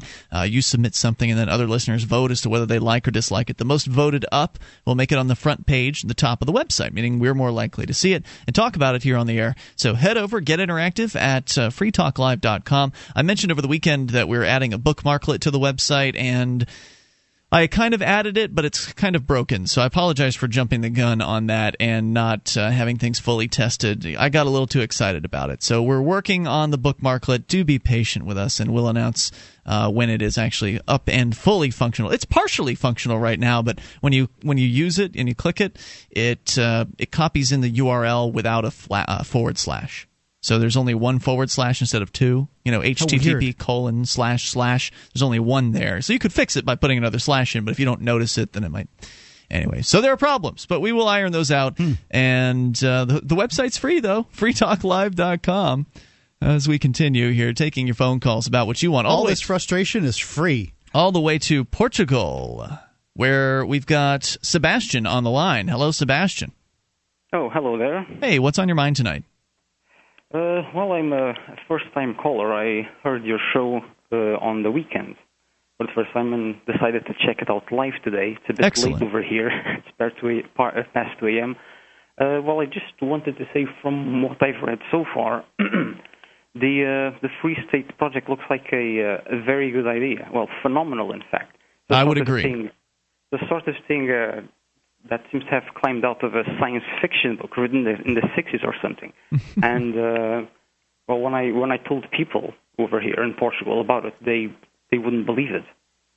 I'm even talking about them about government and concepts such as inalienable rights that don't come from the government, or the concept that taxation is theft is a challenge, let alone anarchic or libertarian ideals. Well, how did you? I mean, are you a Portugalian? Is it Portugalian? Portuguese. Portuguese native. How did you come across the ideas of liberty yourself? Oh, well, that's a long story. I lived in Scotland for a while, and I started. Well, the media in Portugal is government-controlled and practically non-existent. Really? Radio and television are both run by the government there? Yes, well, yeah. I mean, not directly, not totally, but it's worse than you guys have it over there. Much worse. I mean, I see news on YouTube, from regular folks, and we only get them here like 4 days later sometimes. So I mean, just give me a little more on this. I'm curious. So, I mean, obviously, here in, or maybe it's not obvious, but here in the United States, you're here in North America, we've got the FCC, the Federal Communications Commission, where they approve television and radio stations for broadcast. Is it like that, but more restrictive somehow? How does one start a radio station, for instance, in Portugal? I don't know exactly, but it's there is something equivalent to the FCC. We only have 4 channels, and then but now we have also cable television, and two of the channels are the equivalent of the BBC in the UK. They are actually the state-run channels, And the other two, the private channels, they only went on like a decade ago or something. I see.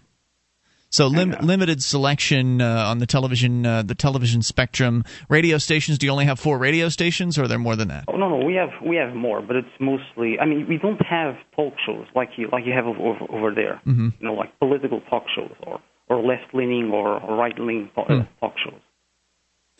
So, why do you suppose that is?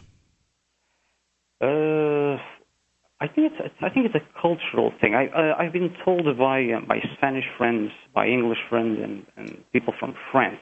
They've come here and they are amazed at how placid Portuguese are.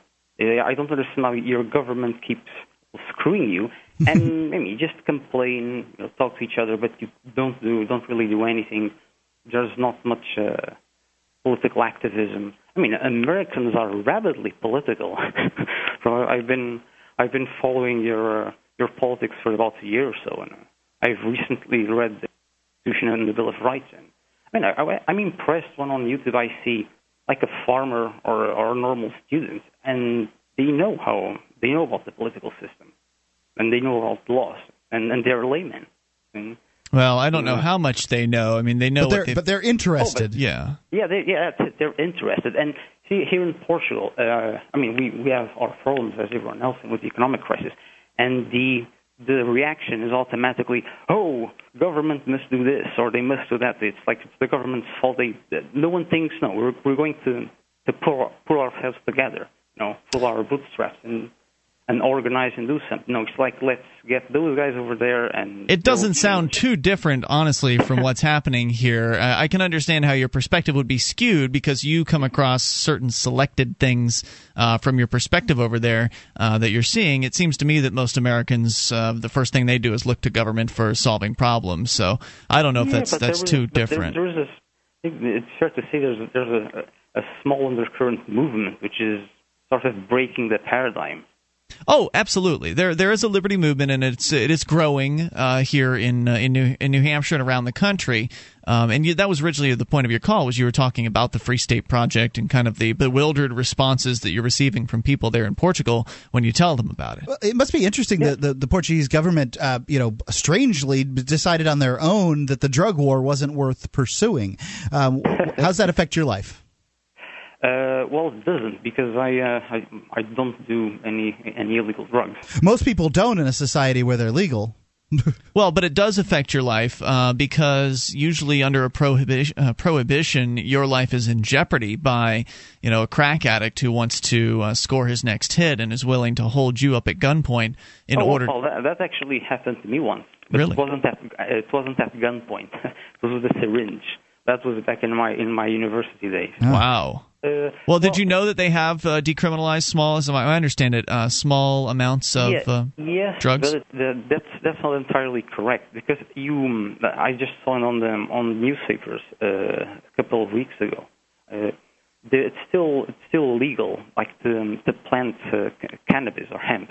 It's still illegal at higher levels, but it's my understanding that possession of small amounts are legal. Yeah, if you have a joint or something, you won't have a SWAT team bursting down your door or anything like that. But I think that has more to do with the government not wanting to spend money with that, rather than in any libertarian ideology. I think you may be right about that, but nonetheless, it's an interesting case study, or it's an interesting, I guess not a case study, but it's an interesting study in what happens after you de-prohibit something. At least even to a small extent, there are some pretty significant positive results.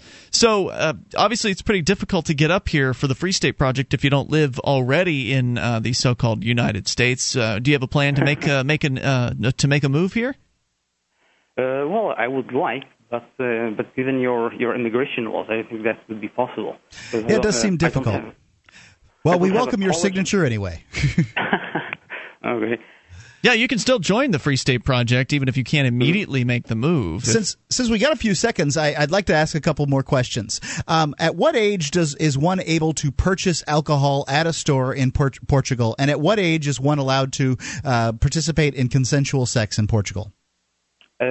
Consensual sex for heterosexual relations is 16, and consumption of alcohol is 18. 18. And So that's same thing to get a driver's license. Driver's license. Interesting. Very good. Hey, thanks for the info. Good call. Thanks. Appreciate you listening, and hopefully we'll hear from you again. Always interesting to get the international perspective on things. 800-259-9231. You can take control of the airwaves. Take control at 800-259-9231 and bring up pretty much anything. That's why we call it Free Talk Live.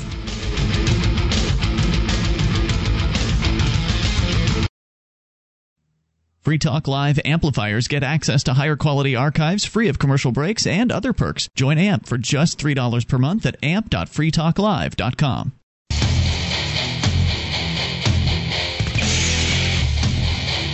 This is Free Talk Live. You can bring up whatever's on your mind. It is the live Labor Day edition of the program. We're here to take your phone calls. Dial in toll-free at 800-259-9231. That's the SACL CAI toll-free line, 1-800-259-9231. Join us on our website at freetalklive.com and enjoy features like our news updates. You get signed up, and we'll keep you in the loop. Whenever there's something you need to know about Free Talk Live, just go to news.freetalklive.com and get signed up there. It's free, of course. You can follow our email updates, or you can follow us on Twitter or Facebook, whichever delivery method works best for you. We've got it over at news.freetalklive.com. Now then, are you frustrated with the lack of freedom where you live? Tired of the oppressive state intruding into your business and personal life? Well, if you knew that thousands of liberty-loving people were all moving to the same place and getting active, would you join them? You can. Join the Free State Project at freestateproject.org. That's freestateproject.org, like Brooke Kelly did. And she we talked to her at the beginning of the show. We're starting to see more, name liberty activists getting on board here, people with kind of a reputation already of being out there and doing activism around the country. They're starting to see New Hampshire as a real place to be. And for good reason, because people just keep showing up. Hundreds of people are already here. Over 10,000 people have made the pledge to get here to New Hampshire, and we want to hit at least 20,000 people. So help us out. If the Free State Project seems like a hard sell to you, it's because people that believe in something tend to be hard sellers. We believe in the Free State Project. We are no doubt about it, zealots for the Free State Project. I think that it's the only opportunity for liberty in our lifetimes, or the most effective. Well, we still always have an open invitation for you if you have a better solution. If you've got something that you think is a much better idea than the Free State Project, or maybe even an equivalent of an idea as the Free State Project, our phones are always open, and you're always welcome to call in and tell us about it at 1-800-259-9231. And this isn't even an overnight solution. This is going to take some time. It's going to take a long while. You've got to get the people to make the move, and they've got to get settled in, and they've got to get active, and it's going to be years before we actually have real freedom, whatever that means. This kind of elusive goal that's somewhere out there. I'm just looking for more freedom. I'd like to see the taxes going down rather than going up. It's possible. I think that's possible here in New Hampshire. It's possible when you get like-minded people together. And if we can only get Paul Hogan involved. Speaking of taxes, Reuters reporting that actor Paul Hogan, the star of Crocodile Dundee, and I don't know, what else is Paul Hogan known for? Not much else. Has he done anything since? Is he really big in Australia, and they're just kind of Australian movies that don't make the trip over here? I don't know. Or has he just kind of supplanted himself by doing Subaru commercials ever since the mid 1990s? I haven't even seen him on one of those recently. Yeah. Well, I don't know if they're recent. That's a good point.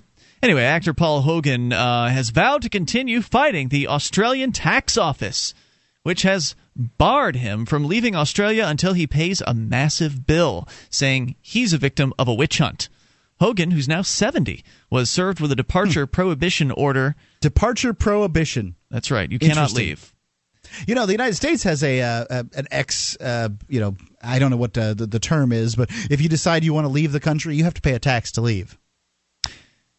Is that true? Yes. I thought there was something over $10,000. Oh, so likely if you show them any amount of money and tell them you're leaving, thgoing to want some of it. Yeah. And I will admit to you that it is the lower the amount of money, the more difficult it is to, it's going to be, the more easy it's going to be to hide it. But I'd tell the government they're leaving? What's that? Who would tell the government they're leaving? I don't know. I'd like to point out that the people with enough money, this is only to catch people who are kind of ignorant.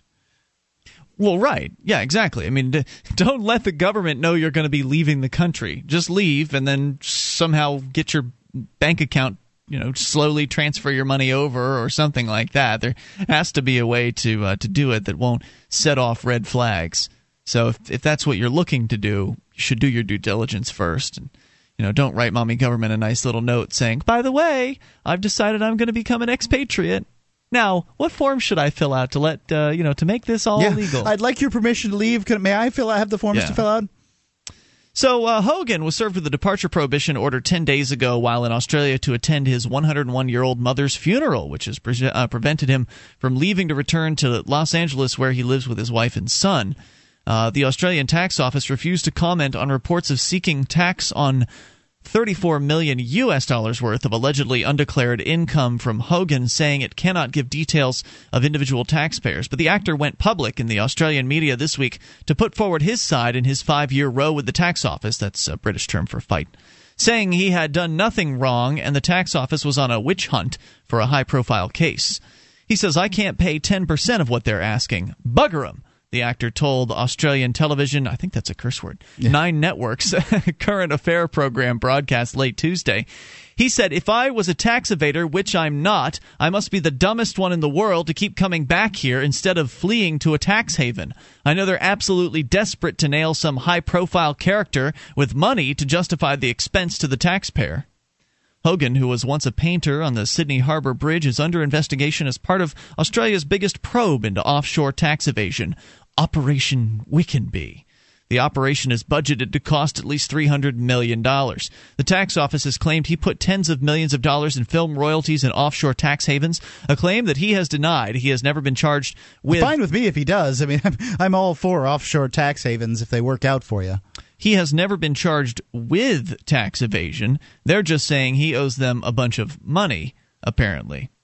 A popular Australian TV comedian, Hogan hit international fame as Crocodile Dundee in 1986's Crocodile Dundee, which went on to become Australia's most successful film ever, and won Hogan a Golden Globe for Best Actor.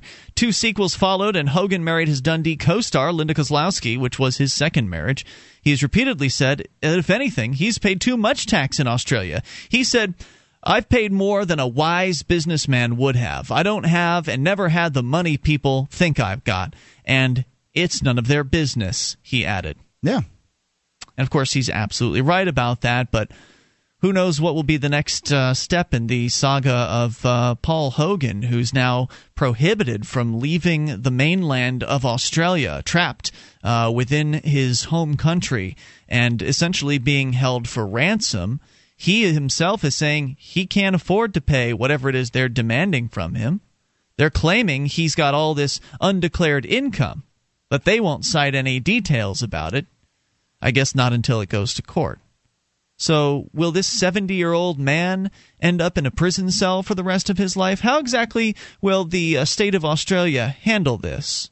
If Paul Hogan is brought before some sort of magistrate over there and they find him guilty of tax evasion or find him guilty of this undeclared income, $34 million worth of undeclared income, how will they? I mean, if he doesn't have it, what will they do to him? I think they're probably just making this number up. They're trying to assume this number. If they don't know if it's an offshore account, how do they know the amount?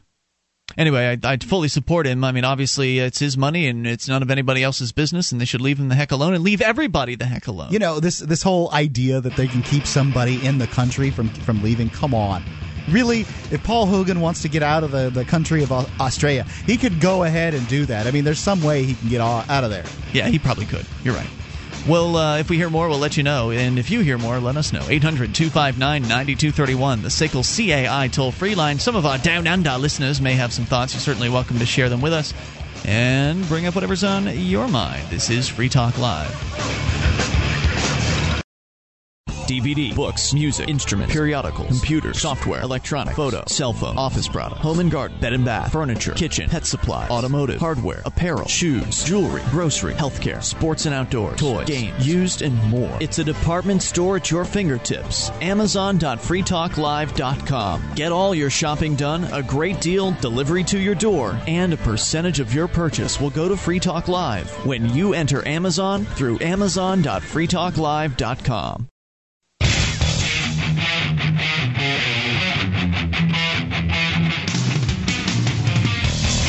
This is Free Talk Live. You can bring up what you want.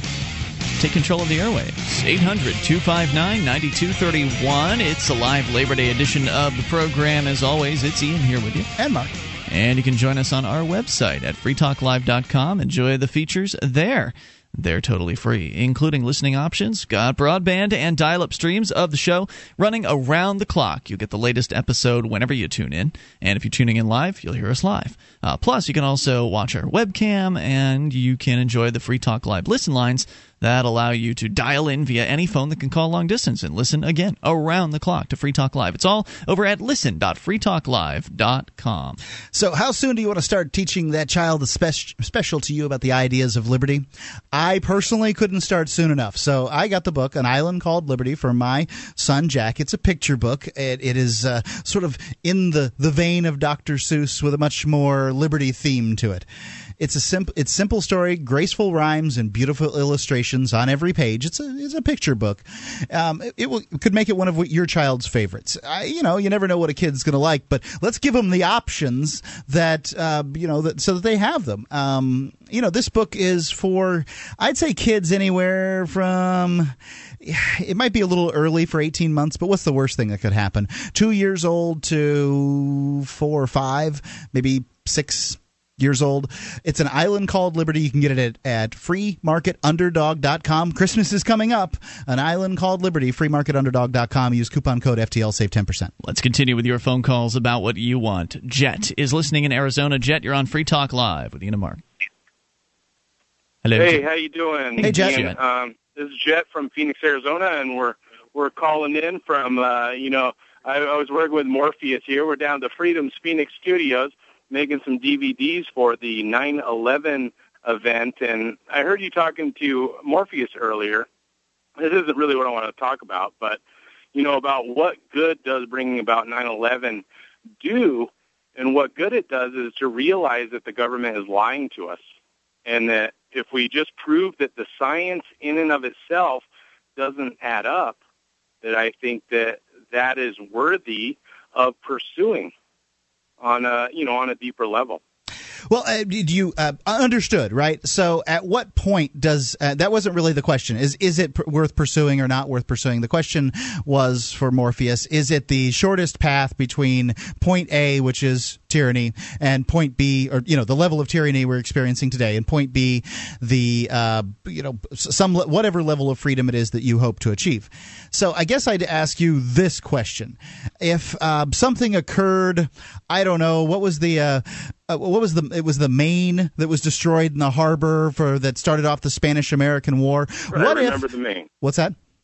Remember the Maine. Yeah, right? Remember the Maine. So you've got this boat that was, could it have been sabotaged by the United States government because they, in fact, wanted to be in a war with Spain? Now, you and I don't know this, but I'm sure somebody has speculation on this, and maybe some facts to go how about with the Gulf of Tonkin? I mean, you want to point to something where you don't need to speculate? Right, Gulf of Tonkin, of quite a few decades ago, and I guess you can use these as examples of how the government may attempt to manipulate the media or whatever it is. But what my question is, and I remain of the opinion that the 9/11 issue isn't the tip of the spear that you're going to be able to point to the heart of this issue. However, let me point out to you something, that the reason that the We Are Change is doing this event is to raise money for the first responders who are they're dying in droves and not getting any health care. And that is the most important thing. It's not actually about 9/11 in and of itself. It's not even about the conspiracy, if you want to call it that. It's about standing up for those that stood up at the time that it was the most important. Yeah, I think that's a better direction to take it, and I applaud that. I think that you have an opportunity to do good work that will get people's attention. You'll have a chance to bend their ear at that time, and I think that sounds good. So, Jet, what else were you calling about tonight? Brooke Kelly's a friend of mine, and she featured me in her little video talking about the end of the Ron Paul revolution, and I absolutely categorically disagree that the Ron Paul revolution is dead. I didn't get a chance to hear her, you guys interview her. However, I was like chomping at the bit when I heard about it earlier that I wanted to call in. And I wish that she was on the air with me, but I think that if I could to attempt to encapsulate what I understood, and Mark, correct me if you interpret it differently. But from what Brooke said, she's been traveling around the country and has visited a lot of meetups and the former Ron Paul revolution activists, and has found a lot of burnout, has found a lot of drop off. That essentially things aren't moving in what she's perceived as a very positive direction to achieve more liberty in our lifetime. And so when she came up here to New Hampshire and saw all the continued activism that's going on here, it was like a night and day contrast for her, and she decided that at that point that New Hampshire was her future for liberty. Absolutely, and I think that is a beautiful direction in which to go. However, I also think that there's a lot of the younger people, the voluntarists, that are unwilling to accept that any way to get the message out is a positive way to go. And sometimes, you use a vehicle that's available to you. And the Ron Paul revolution, Ron Paul, he's the one that will say it himself. It's about a set of ideas. It's not about the man. Mm-hmm. The man, of course, will die. But those ideas that he espouses will live on, and it's just one nice, neat package that you can kind of work with that can reach literally millions and millions of American people.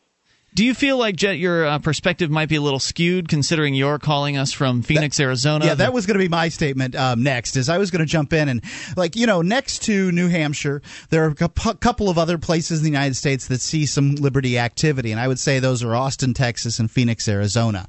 And so the people in those places are probably not including New Hampshire, are probably not the best barometer or thermometer, if you want to talk about sticking it in the place where the sun doesn't shine in order to test the temperature of America. Those aren't the best people to give the statement on whether or not the Ron Paul revolution is dead, or at least in a comatic state, or whatever it is. You very well could be correct. I don't know. The first time that I was invited to something for to start activism was Ernest Hancock talking about how he was going to open the Freedom of Phoenix workshop.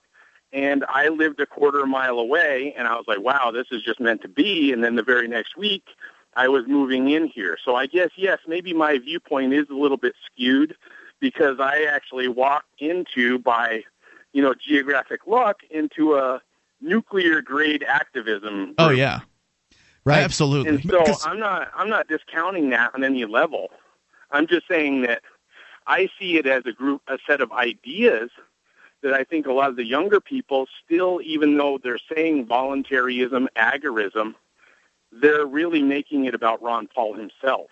Right. Well, they're doing that, but the ideas were there before Ron Paul. The ideas will be there after Ron Paul. And the question is the Ron Paul revolution, which is probably the most the biggest thing that's happened to the ideas of liberty in certainly my lifetime and the lifetimes of many people around. Ayn Rand probably was the next closest thing, and what she did for the ideas of liberty. It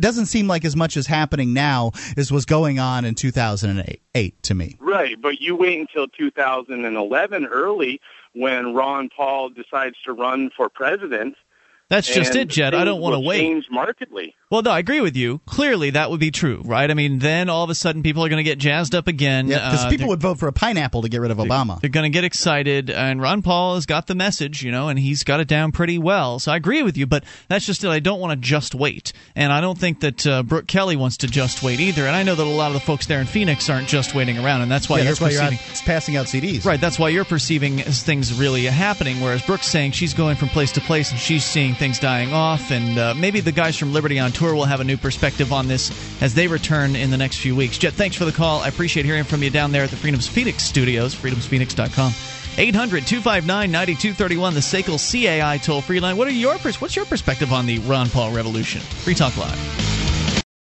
This program is brought to you by FreeKeene.com. FreeKeene.com features audio, video, and blogs chronicling the transition to a voluntary society. FreeKeene.com also has comments and discussion forums so you can be heard. FreeKeene.com.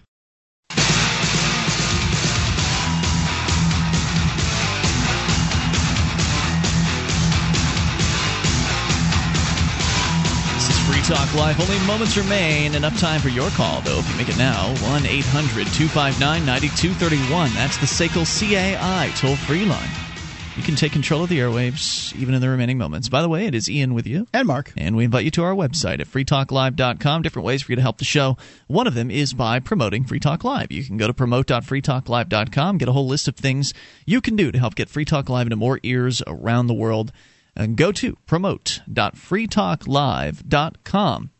So, Mark, there was a certain infectious discussion you wanted to have here, and I thought it was entirely appropriate. So what's going on? Yeah, there's been things going on with Dale's movie that I'm sure he'll hip us all to when he sits down, with us Thursday or Friday night, whatever he comes in. But it's tough dealing with multiple personalities placed in a small, confined area together for a long period of time. Indeed.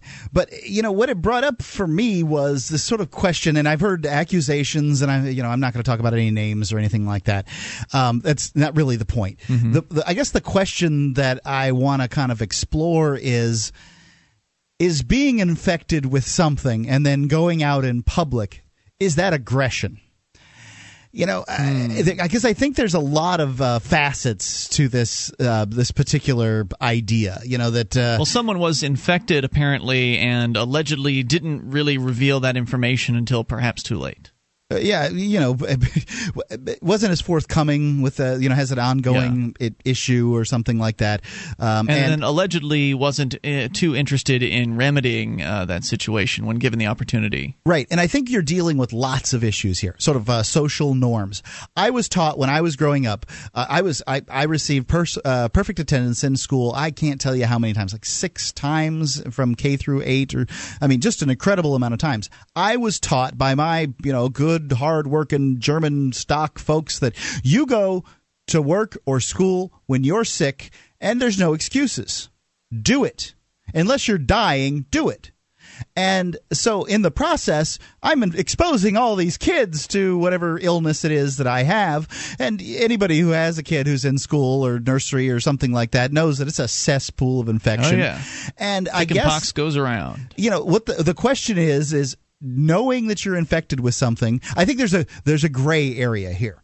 If you have AIDS and you have sex with somebody with the intent of spreading the AIDS virus to that person, I believe you're aggressing against that person. I would agree with that. Would you agree with that? Yeah. And so that, maybe that ought to be considered a crime. But if you've got an infection and you're not well informed about it, you've got. But I'm saying, some people don't know how disease spreads. Mm-hmm. Having a cold, I can stand next to you, and it's unlikely you're going to catch a cold.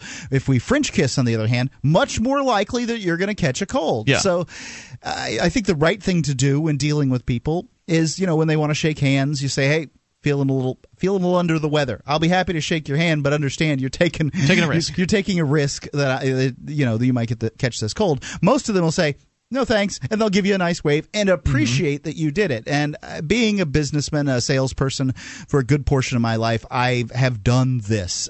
This is.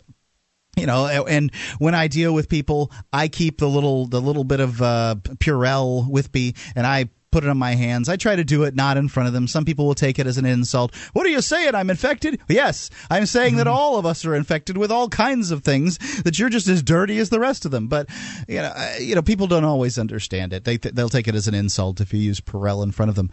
I guess I'm just sort of wondering, at what level does being infected with something, knowing that you're infected, going out in public, should everybody who has a cold quarantine themselves voluntarily, and if they don't, are they bad? Or should they wear one of those little masks like Michael Jackson used to wear? Yeah, I think he was wearing that more to protect himself than prevent himself from infecting other people, wouldn't you guess? I suppose, yeah, he's paranoid. I mean, it just seems likely. I think it's an excellent question. And I don't know if there's a clear answer, right? Yeah. The toll-free number here, if you want to chime in with your thoughts, 800-259-9231. Another question on the table is the Ron Paul revolution dead or dying? What's your perspective on that as well? Plenty of time for your thoughts here.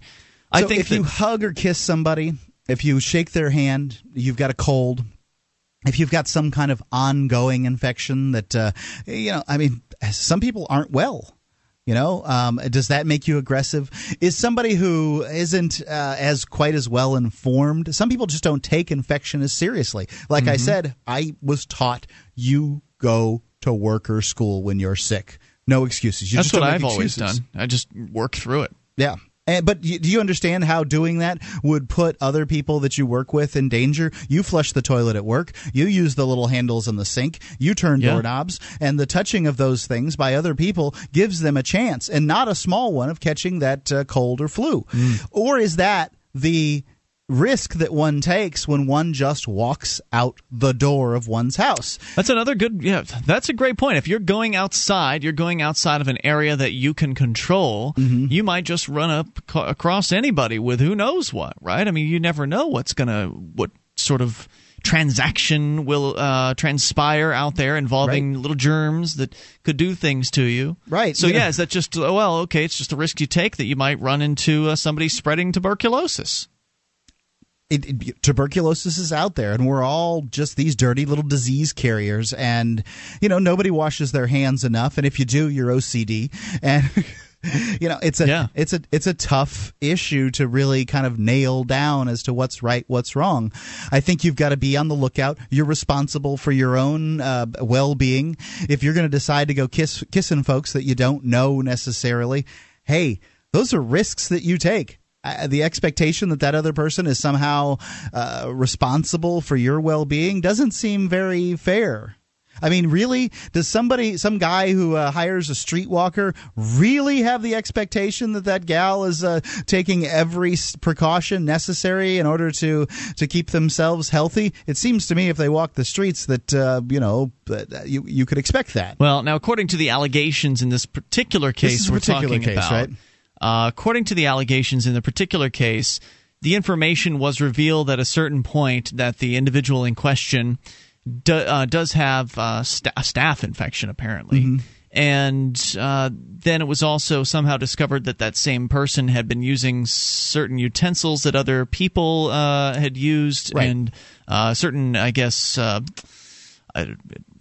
personal care utensils without getting too specific to reveal. This person was being physical with people and using personal care items of other people, and like a towel, for instance. And there's you just living life, you can spread things, and I guess in this particular case, does it sound like this person could have been negligent? I don't know. I wasn't there, but it has that sound. But negligence to me isn't aggression.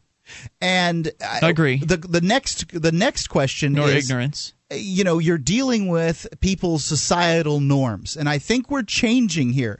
We're still the human race, American society, whatever term you want to use, is still wrapping its mind around the idea that colds don't come from getting cold. That fever doesn't come from petting rats or whatever it is, that it comes from infections, and those infections come from other human beings. And these are the things that you're dealing with, and I think that people aren't all on the same plane here. They're not all thinking, whoa, I can't shake your hand. There's been times that I've had a cold that I've shook someone's hand and I haven't thought about telling them. It just didn't come to my mind. What can you do? Different, right? You forget sometimes. But I went outside the house knowing that I was ill. So, and also, some people just don't take sickness as seriously as other people do. Yeah, and that's one of the things that has become a factor, I think, in this particular case, is that the person in question was the information came out, and the person in question was revealed. It was told to that person that there was concern amongst the rest of the cast and the crew of the movie about this, and that they were willing to work together to get that person some help. And I think it was an issue of that person not taking it very seriously, or at least that was certainly the impression that I could tell that the other people also got. It's an embarrassing thing. Like, that's terribly embarrassing to be saying, "Hey, you're infected with stuff. You're virulent." But there's a difference between maybe having a childish making fun of someone because of that and saying, "Look, we care about you." Indeed, but there's still interpretations on the other side. Yeah. I'm not saying that that people would be that way. So allegedly the person in question lashed out with some not so nice things that were said, and there's been more drama. It doesn't sound like it was handled particularly well. I guess what I'm. Well, I don't know who mishandled what. I'm not sure about that. I'm not going to make a statement there because we don't know what all this. It's certainly turned into some drama. Yeah. And if it's turned into some drama, that means it was mishandled. It could have been handled better. Now, this could have been but by the way, in case anybody was wondering, I think there's one important point to point out. This isn't a free stater. Who's Why is that important? I don't know. It could have been could very well have been a free stater. Right. I mean, I'm just talking about people who take infections and things like that. Hygiene, I guess you could call it. I wouldn't call it hygiene. Hygiene's usually considered taking baths and stuff. But how people take those, and just wondering what people consider it as far as aggression. Yeah. You can answer it tomorrow night at 800-259-9231. See you then. On Free Talk Live, we talk about investing in gold and silver as a hedge against inflation, investment, and barter currency. We've teamed up with Midas Resources to offer you some great rates on some hand-picked gold and silver pieces. U.S. Eagles, British Sovereigns, 20 francs, Lakota Nation silver rounds, Montana silver reserves, and Walking Liberty halves. Call 877-857-9938 or go to gold.freetalklive.com. The shipping is the same for 1 as it is for 20, so try to get as many as you can all at once. Gold.freetalklive.com.